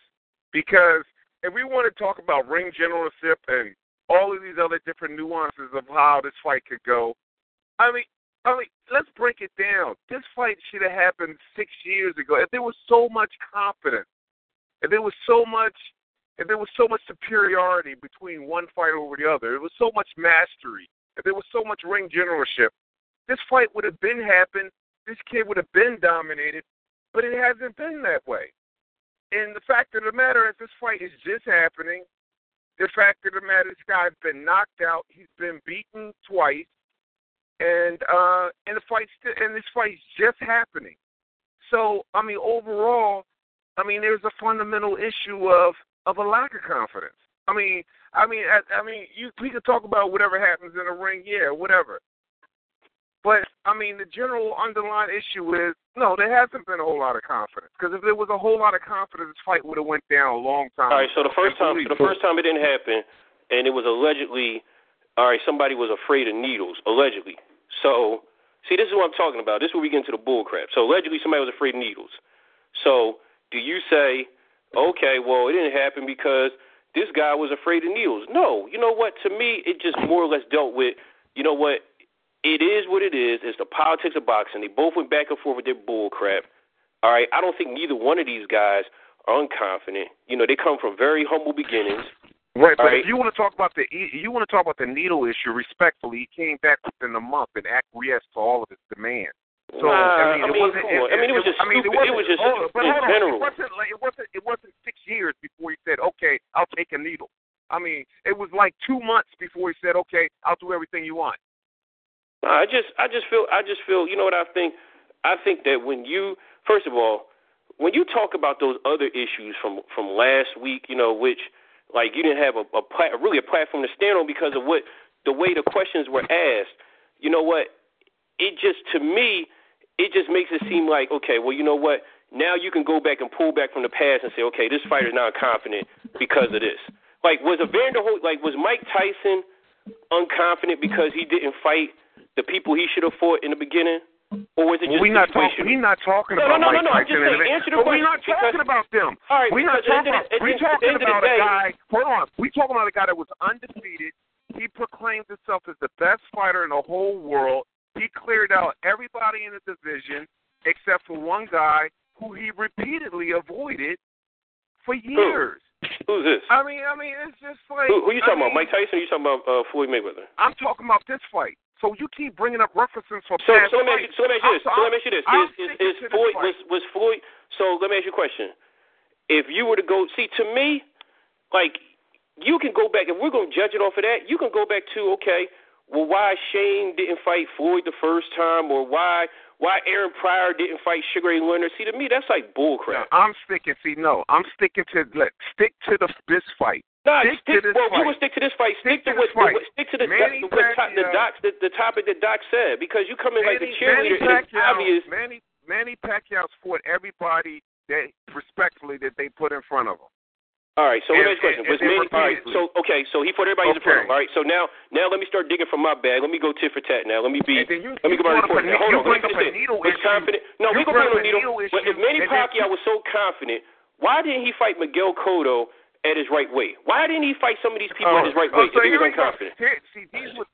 So here we go. So now you want to deal with the problem here. You want the bull crap to come out. Right. Why didn't he fight with those people? Why didn't he fight those people at his right weight? Why he had to get catch weight? Why he had to fight Margarito after he was dead? Well, one at a time. First of all, not only did he fight Miguel Cotto, he destroyed him way more than Floyd Mayweather did. Okay, here we go. After he got hit with Home Depot out 8, he got hit with a whole wall. Okay, the cat got hit with a wall. All right, and now you saying, oh, he beat him worse. Yeah, of course he beat him worse. The kid was probably freaking comatose. He's probably brain dead. Got hit with a wall. So that's number one. Number two is he fought Shane. All right, the first time he fought Shane, he made him try to go down to 142. Then he waited till Shane was freaking a grandpa, and he said, okay, you know what? He had so much confidence he fought Shane when basically he was a zombie. Then you know what he does? He fights Chris Algieri, a kickboxer. All right, he was so confident. All right, he fought Chris Algieri. All right, and basically did what he had to do with that. He fought Brandon Rios. He was so confident. He made Brandon Rios blow up in weight and move up. He was so confident Okay. He's so confident he fought a damn Margarito. Come on, man. Let Big Mike retort real quick. I just don't understand. So you go tit for tat, now you go this stupid. I'm going to shut up now. Go ahead. Let him talk. He fought Chris Algieri respectfully, right or die, because Floyd Mayweather didn't want to fight him. He fought Brandon Rios because Floyd Mayweather did not want to fight him. And if you want to talk about catchweight, let's talk about our boy. What's his name? At 154, Floyd fought him at Floyd made it come down to 152, and he fought him at catchweight too. He talked about everybody else fighting people at catchweight. He made what's his name? The Mexican dude with the red hair come down to 152 and fight him at a catchweight then. I mean, is that a legitimate win for Floyd Mayweather? Absolutely, because the guy came down and fought him at 152. So it wasn't a 154 fight. He made him fight at a catchweight as well. So, I mean, if you want to talk about catchweight, that's a non-issue because, respectfully, Cotto fought Floyd after he fought Manny Pacquiao, and Cotto gave Floyd a lot more work than he gave Manny. That is right weight. That is right weight. This is my point talking about. He had so much confidence that he fought these people at these crazy weight. Oscar looked like a supermodel on a runway before a tryout. Like, you know what? I'm going to take this diuretic, I'm going to lose all this weight, and I'm going to come in and I'm going to put this dress on. That's what Oscar looked like before he fought. Actually, a diuretic is a PED in some circles. Well, no, diuretic actually, because you know I do this, diuretic is actually basically a process of you getting rid of excess water. It works in your kidneys. So, and a lot of people do use it to excrete. Yeah, a lot of people use it. So my point is it just helps you get rid of water weight. So my point is that and it dehydrates you. So my point is that when we talk about confidence, you say he should have took this fight 5 years ago. My point to you is, all right, well, if he's so confident, you brought up all these people he fought, he should have fought them at their right weights. If he was that confident. That's my point. Like, you know, if you want to say, okay, we should have happened 5 years ago, and I said, all right, well, you know what? You had this happen, you had this happen, you had this happen. Now we're getting all the topics. He fought them. He fought them. Okay. All right, so those my 800. That's my 800 pound question in the room. The 8-pound gorilla is that he called your man. You talk about Chris Algieri. He had to fight Algieri because Floyd wouldn't fight him. You know what I would do? This is what I'm gonna do. Floyd would not fight him. I'm gonna ask Shaquille O'Neal to play me 1-on-1, and I'm gonna say, guess what, Shaq? You gotta shoot all jumpers. You can't back me down. That's what I'm gonna say. And then if I win, I'm like, yo, I beat Shaq. But I was scared for him. I was scared for him to box. I'm scared for him to take me down low. I mean, it's just stupid. Like the argument that you make, your boy made the same. Floyd did the same thing. You know what? I think he did the Marquez, but when you think about it, he fought when you bring up Cotto, he fought Cotto. Yeah, he did it more. He moved up to actually fight Cotto and Oscar at the right weight.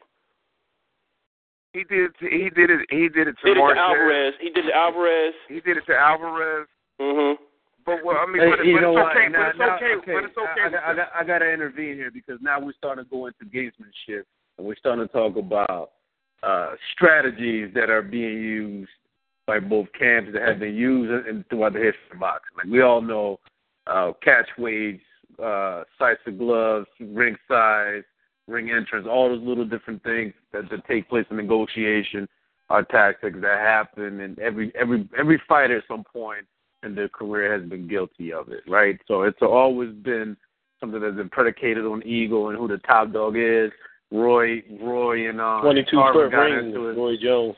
Yeah, Roy and Tarver got into it because of what side of the which camera angle right was being presented for the champ at that time. So that's always something that happens. So, but I don't want to get away from the topic of what I really presented originally. I didn't know confidence was going to be such a contentious point. What I was trying to illustrate was that prior to a fight, things occur where one fighter might be perceived as being a little bit more confident than normal in the fight, which translates into going into the fight thinking that he has the upper hand, and then they get shot.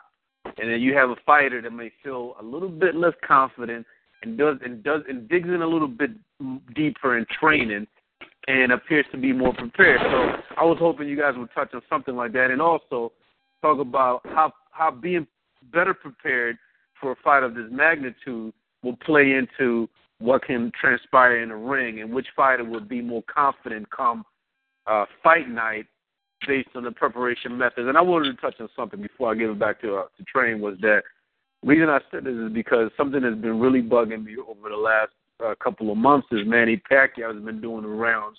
He's been doing a press run on a lot of these talk shows, and a lot of the interviews he's been giving, he's been saying stuff like, you know, God will deliver him into my hands. I'm the chosen one. And he's been really making these assumptions based on Floyd is the infidel, he is God's chosen, and he's being tasked with carrying out the will of the faithful by handling Floyd on May 2nd, and he's going to do this and he's going to do that, and it's just like you cannot. Well, can I address that? Can I address that? Please do. I think that's a huge mistake on Manny Pacquiao. And first of all, I think it's any mistake on any Christian, whether any Christian. I think to look down on any other person being Christian or non-Christian and think that you're better because you sin differently or you sin less than someone else, or to think you're better because you have a relationship with God. I think that's a mistake. I personally have been looking to see if I've been hearing that type of rhetoric. I haven't. I heard Freddie Roach say that kind of stuff. I haven't heard it directly from Manny Pacquiao. If it's true, I think that's a big mistake on behalf of Christians. I don't think Christians should be going around doing that. You're going to be taking care of the evil of the world by beating somebody up in the ring. I don't think God sanctions that, and I don't think that's what God is about. And I can go on record to say that. And there's verses in the Bible, and Big Mike is correct. There are verses in the Bible that actually where God uses evil to teach his people about, other things. So, I've heard Manny say that. To be honest, I really don't pay attention to it. I just think it's just it's good TV. But again, right. if you talk about confidence, like I said, just with the point in hand, just to let everybody know, I'm more of an Andre Ward fan on record than I'm a Floyd Mayweather fan or a Manny Pacquiao fan. I love Andre Ward as much as I love Roy Jones, but that's a different story. But I really want everyone to look at this fight. My objective to look at this fight as a fight. Like when we looked at Haggard and Leonard, we looked at it as a fight. So to me, when it goes in there, I have no dog in the race. I'll look at it and say, these guys are both supremely confident in what they do, based off what Doc says. If you define confidence the way that Doc says, these fighters are supremely confident in what they do. If we look at it by the way what Big Mike has said, then obviously we can go back and forth and say, well, this person did that person did this person did that person did this. I think that they're both confident going up to the fight May 2nd, 2015, based off of their training, based off everything they do, even with Manny doing the rounds, even with Manny doing the whole, dog and pony show, kissing the babies on the forehead, all that other thing. No, he's not doing that no more because they're worrying about him catching a cold. Right. So that's I still think that he's confident, and I think that even though Floyd. But you know what? Real quick, I just want to say, one thing we talked about this, you and I, Rod, and the rest of the GYGB brethren, is to be careful of the theatrics and the cinematography that's taking place, even with Manny, with the religion. And first of all, I don't even believe that Manny's on Twitter or any of these things. I think somebody writes this stuff for him, but that's a whole nother subject, because Manny's too busy to be on some social sites. The dude he's a president, he plays in a basketball league, he's a general, he sings, he does all these different things. I just don't have Don't forget he's a Green Beret too. Yeah, he's a Green Beret. And then I have fair balance. We know allegedly Floyd, is not on the site either for other reasons. Right. Because of Cat in the Hat, Harry Potter. Yeah, but I just think that from the silence, as they say, bad boys moves in silence. I think some of the stuff that Floyd is doing, I think, is actually somewhat smart, because they're leading to believe a false sense of confidence in a way, because there's been more talk, to be honest, there's been more talk from the Pacquiao camp than it has the Floyd camp. I mean, you get some more birds. Yeah, and that's something that I'm seeing right now that I feel like that I'm finding a lot of respect from the Mayweather camp. I mean, fair is fair. I'm seeing a whole lot. If I would have saw this side of Floyd Mayweather a long time ago, and y'all know my personal issues with Floyd Mayweather have been utter disgust and disdain with some of his antics and his ballyhoo methods on those all access shows. But notwithstanding, with this particular fight, I think he's conducting himself extremely well and professional, and I gotta have a lot of respect for that. And, I think it's because this fight doesn't need to sell. And plus, that character is already sold already. Like exactly. You gotta remember that character that Floyd was selling. But that's time sealed and delivered. I was listening to some interesting commentary on this particular subject that we're discussing. Why is Floyd Mayweather so unusually silent? And the commentary that I was listening to from a lot of people was that he was nervous, that he was scared, that he felt like that he was not as confident as everybody thought he was, so he didn't have much to say. And but it's crazy because then you hear on the other side too that why that Manny is different too, because usually he's not like as vocal during these fights, and he's just doing things that are uncharacteristic too. That's why I say. Well, you know what? I don't think Manny is being, like I said, to my opinion, other than the religious dogma that I'm hearing, I don't think Manny's acting out of the norm. I think Freddie Roach is being Freddie Roach. He's hyping Manny up, I think. Yeah, personally. Freddie Roach is to me, he's nervous.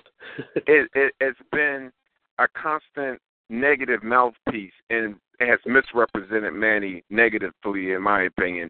All the way from, the whole Ariza thing, getting kicked, and, the Nacho incident, the incident with...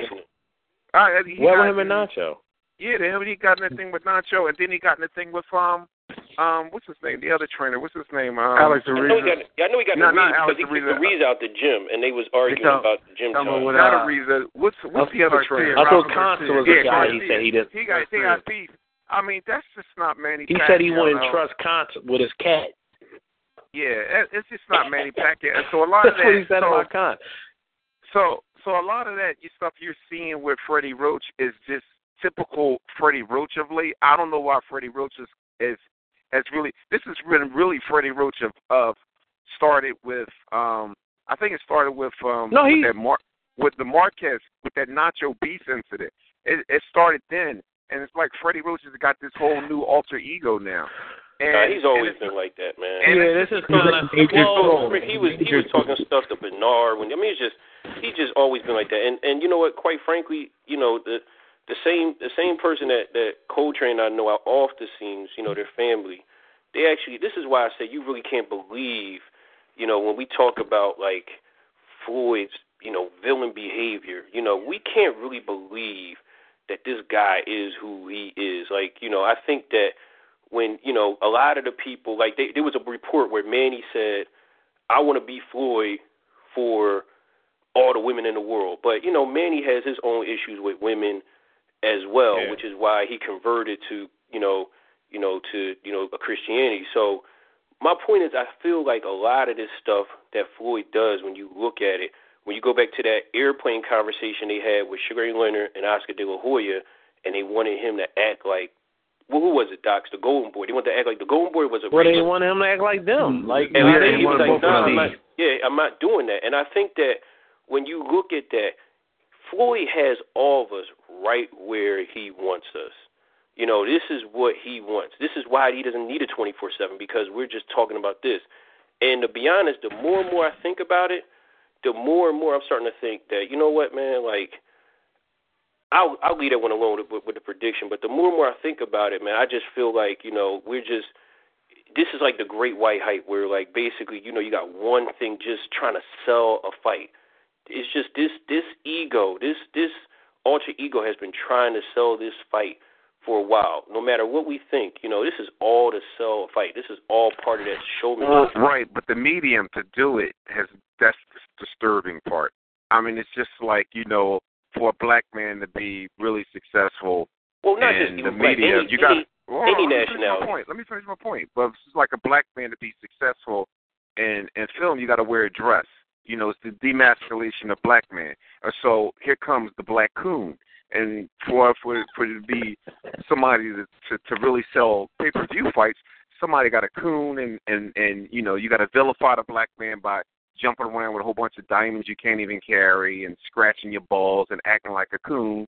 And, you know, I just don't have no respect for that. I'm sorry. Do you remember what Muhammad Ali did to Joe Frazier in the Thriller Manila when he brought I'm sorry, that was not cooning. And no, a lot of people try to make justifications. No, I'm not making justification, but I'm just saying, I want you to hear my point. I said justification. It's not a justification.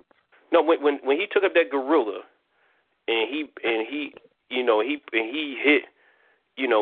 was like hitting the gorilla, right? That big black gorilla, right?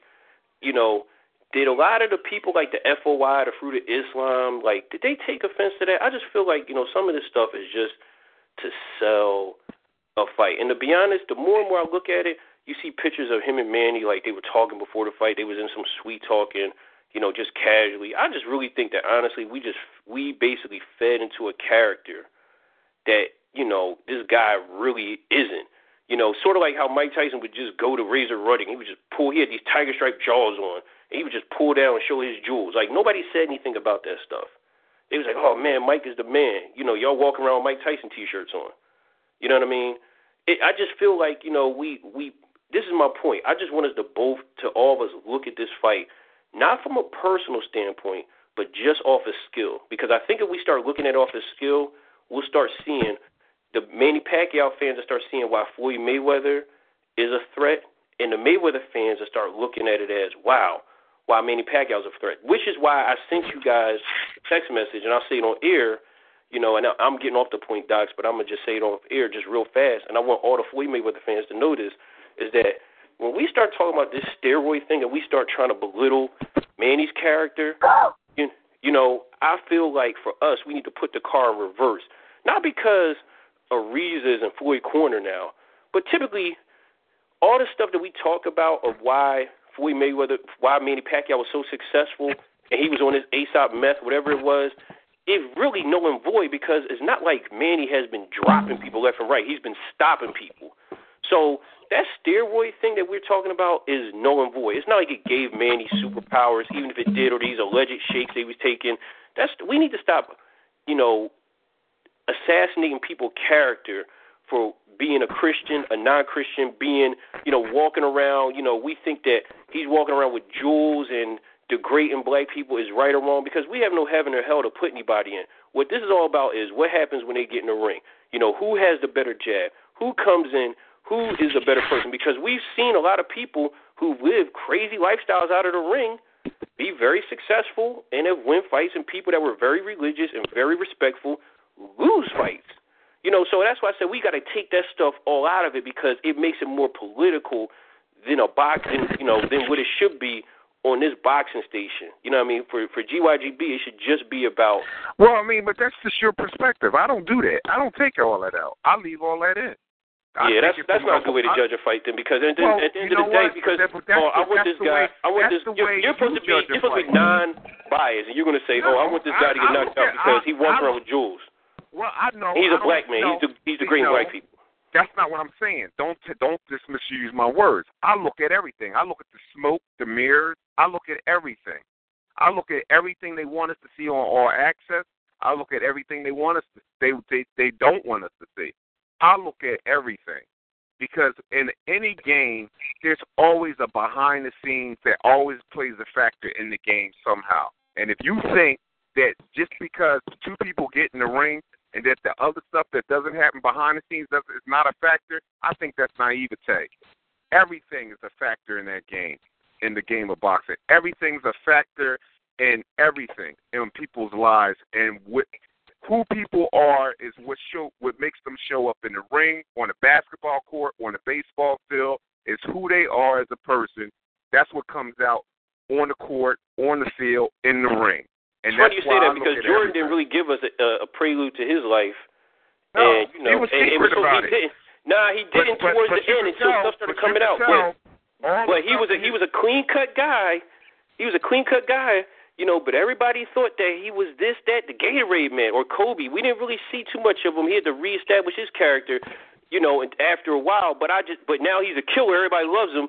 I just feel like when we look at this, these celebrities give, especially with 24/7 when it's all access, it's really not all access. It's basically, okay, we're going to give you a slice of our life based off of what you want to see. So, we look at this portion of, like, when we looked at Joe Calzaghe before he fought Roy Jones, we were falling all into it, but they never showed you the alleged, Roy Jones, he does coke, or he does this and that. I mean, not Roy Jones, Joe Calzaghe. He sniffs cokes and he does line. He's trying to score coke. They just showed you what they wanted you to see.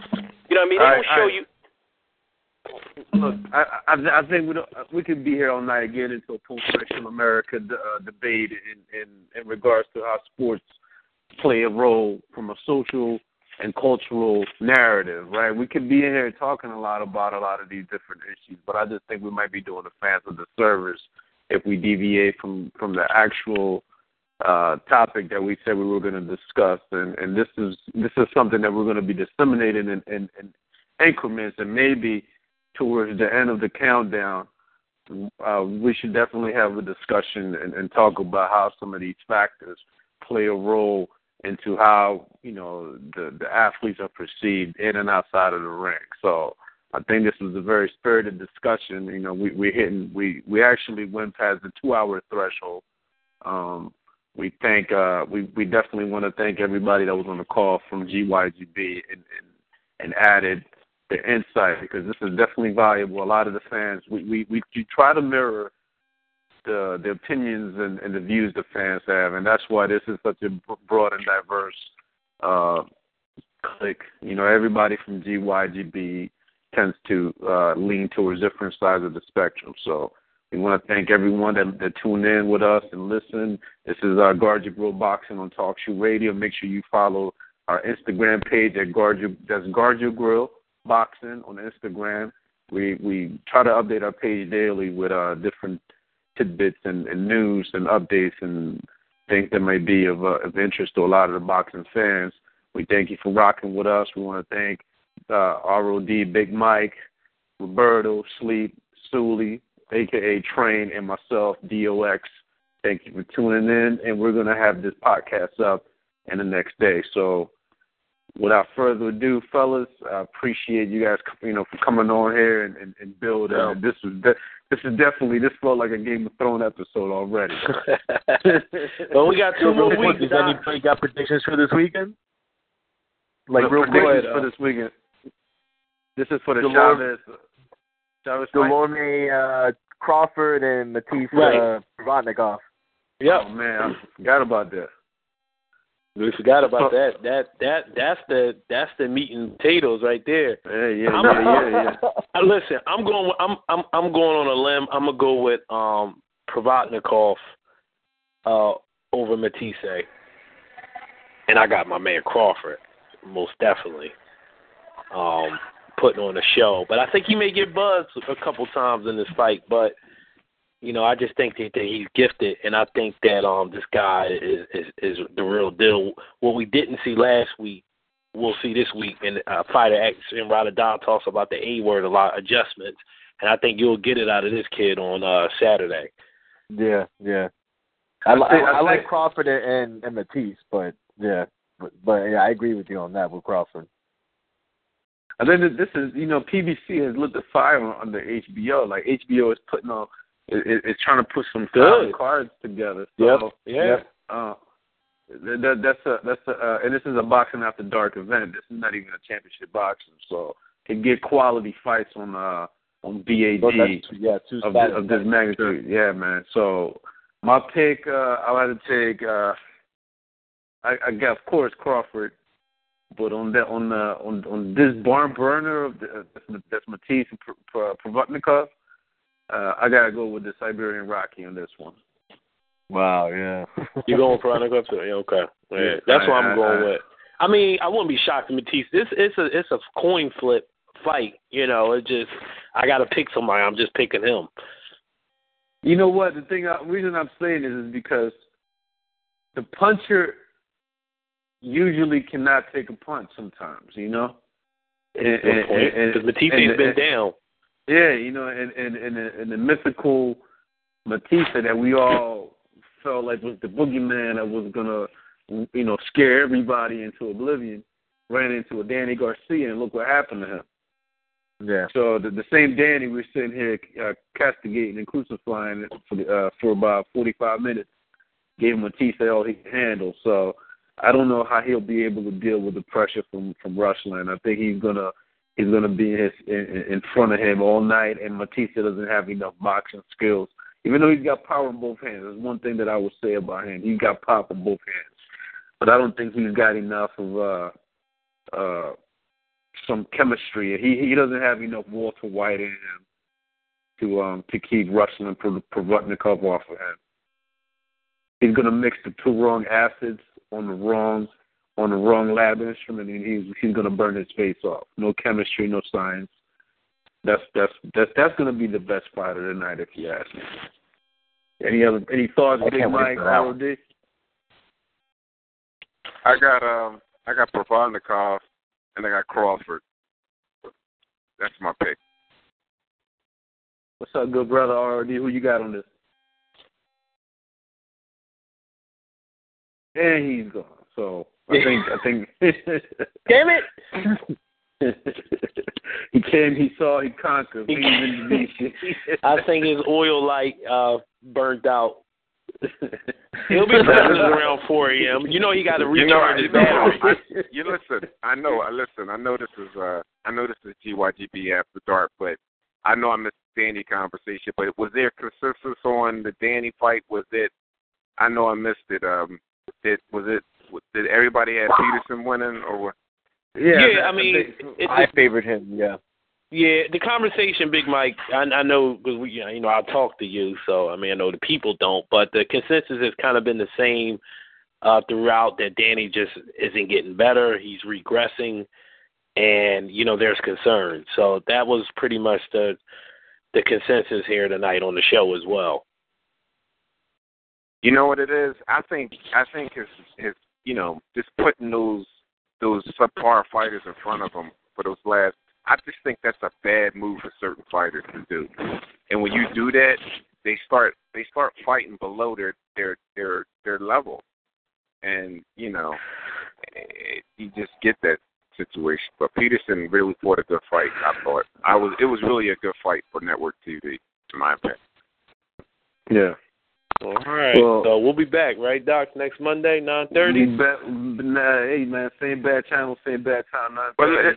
But is it just me? It just seems like I'm not hearing a lot about this fight, man. Floyd Mayweather, Manny Pacquiao. I don't hear a lot about it. You're not on social media. They're going to air the specials too.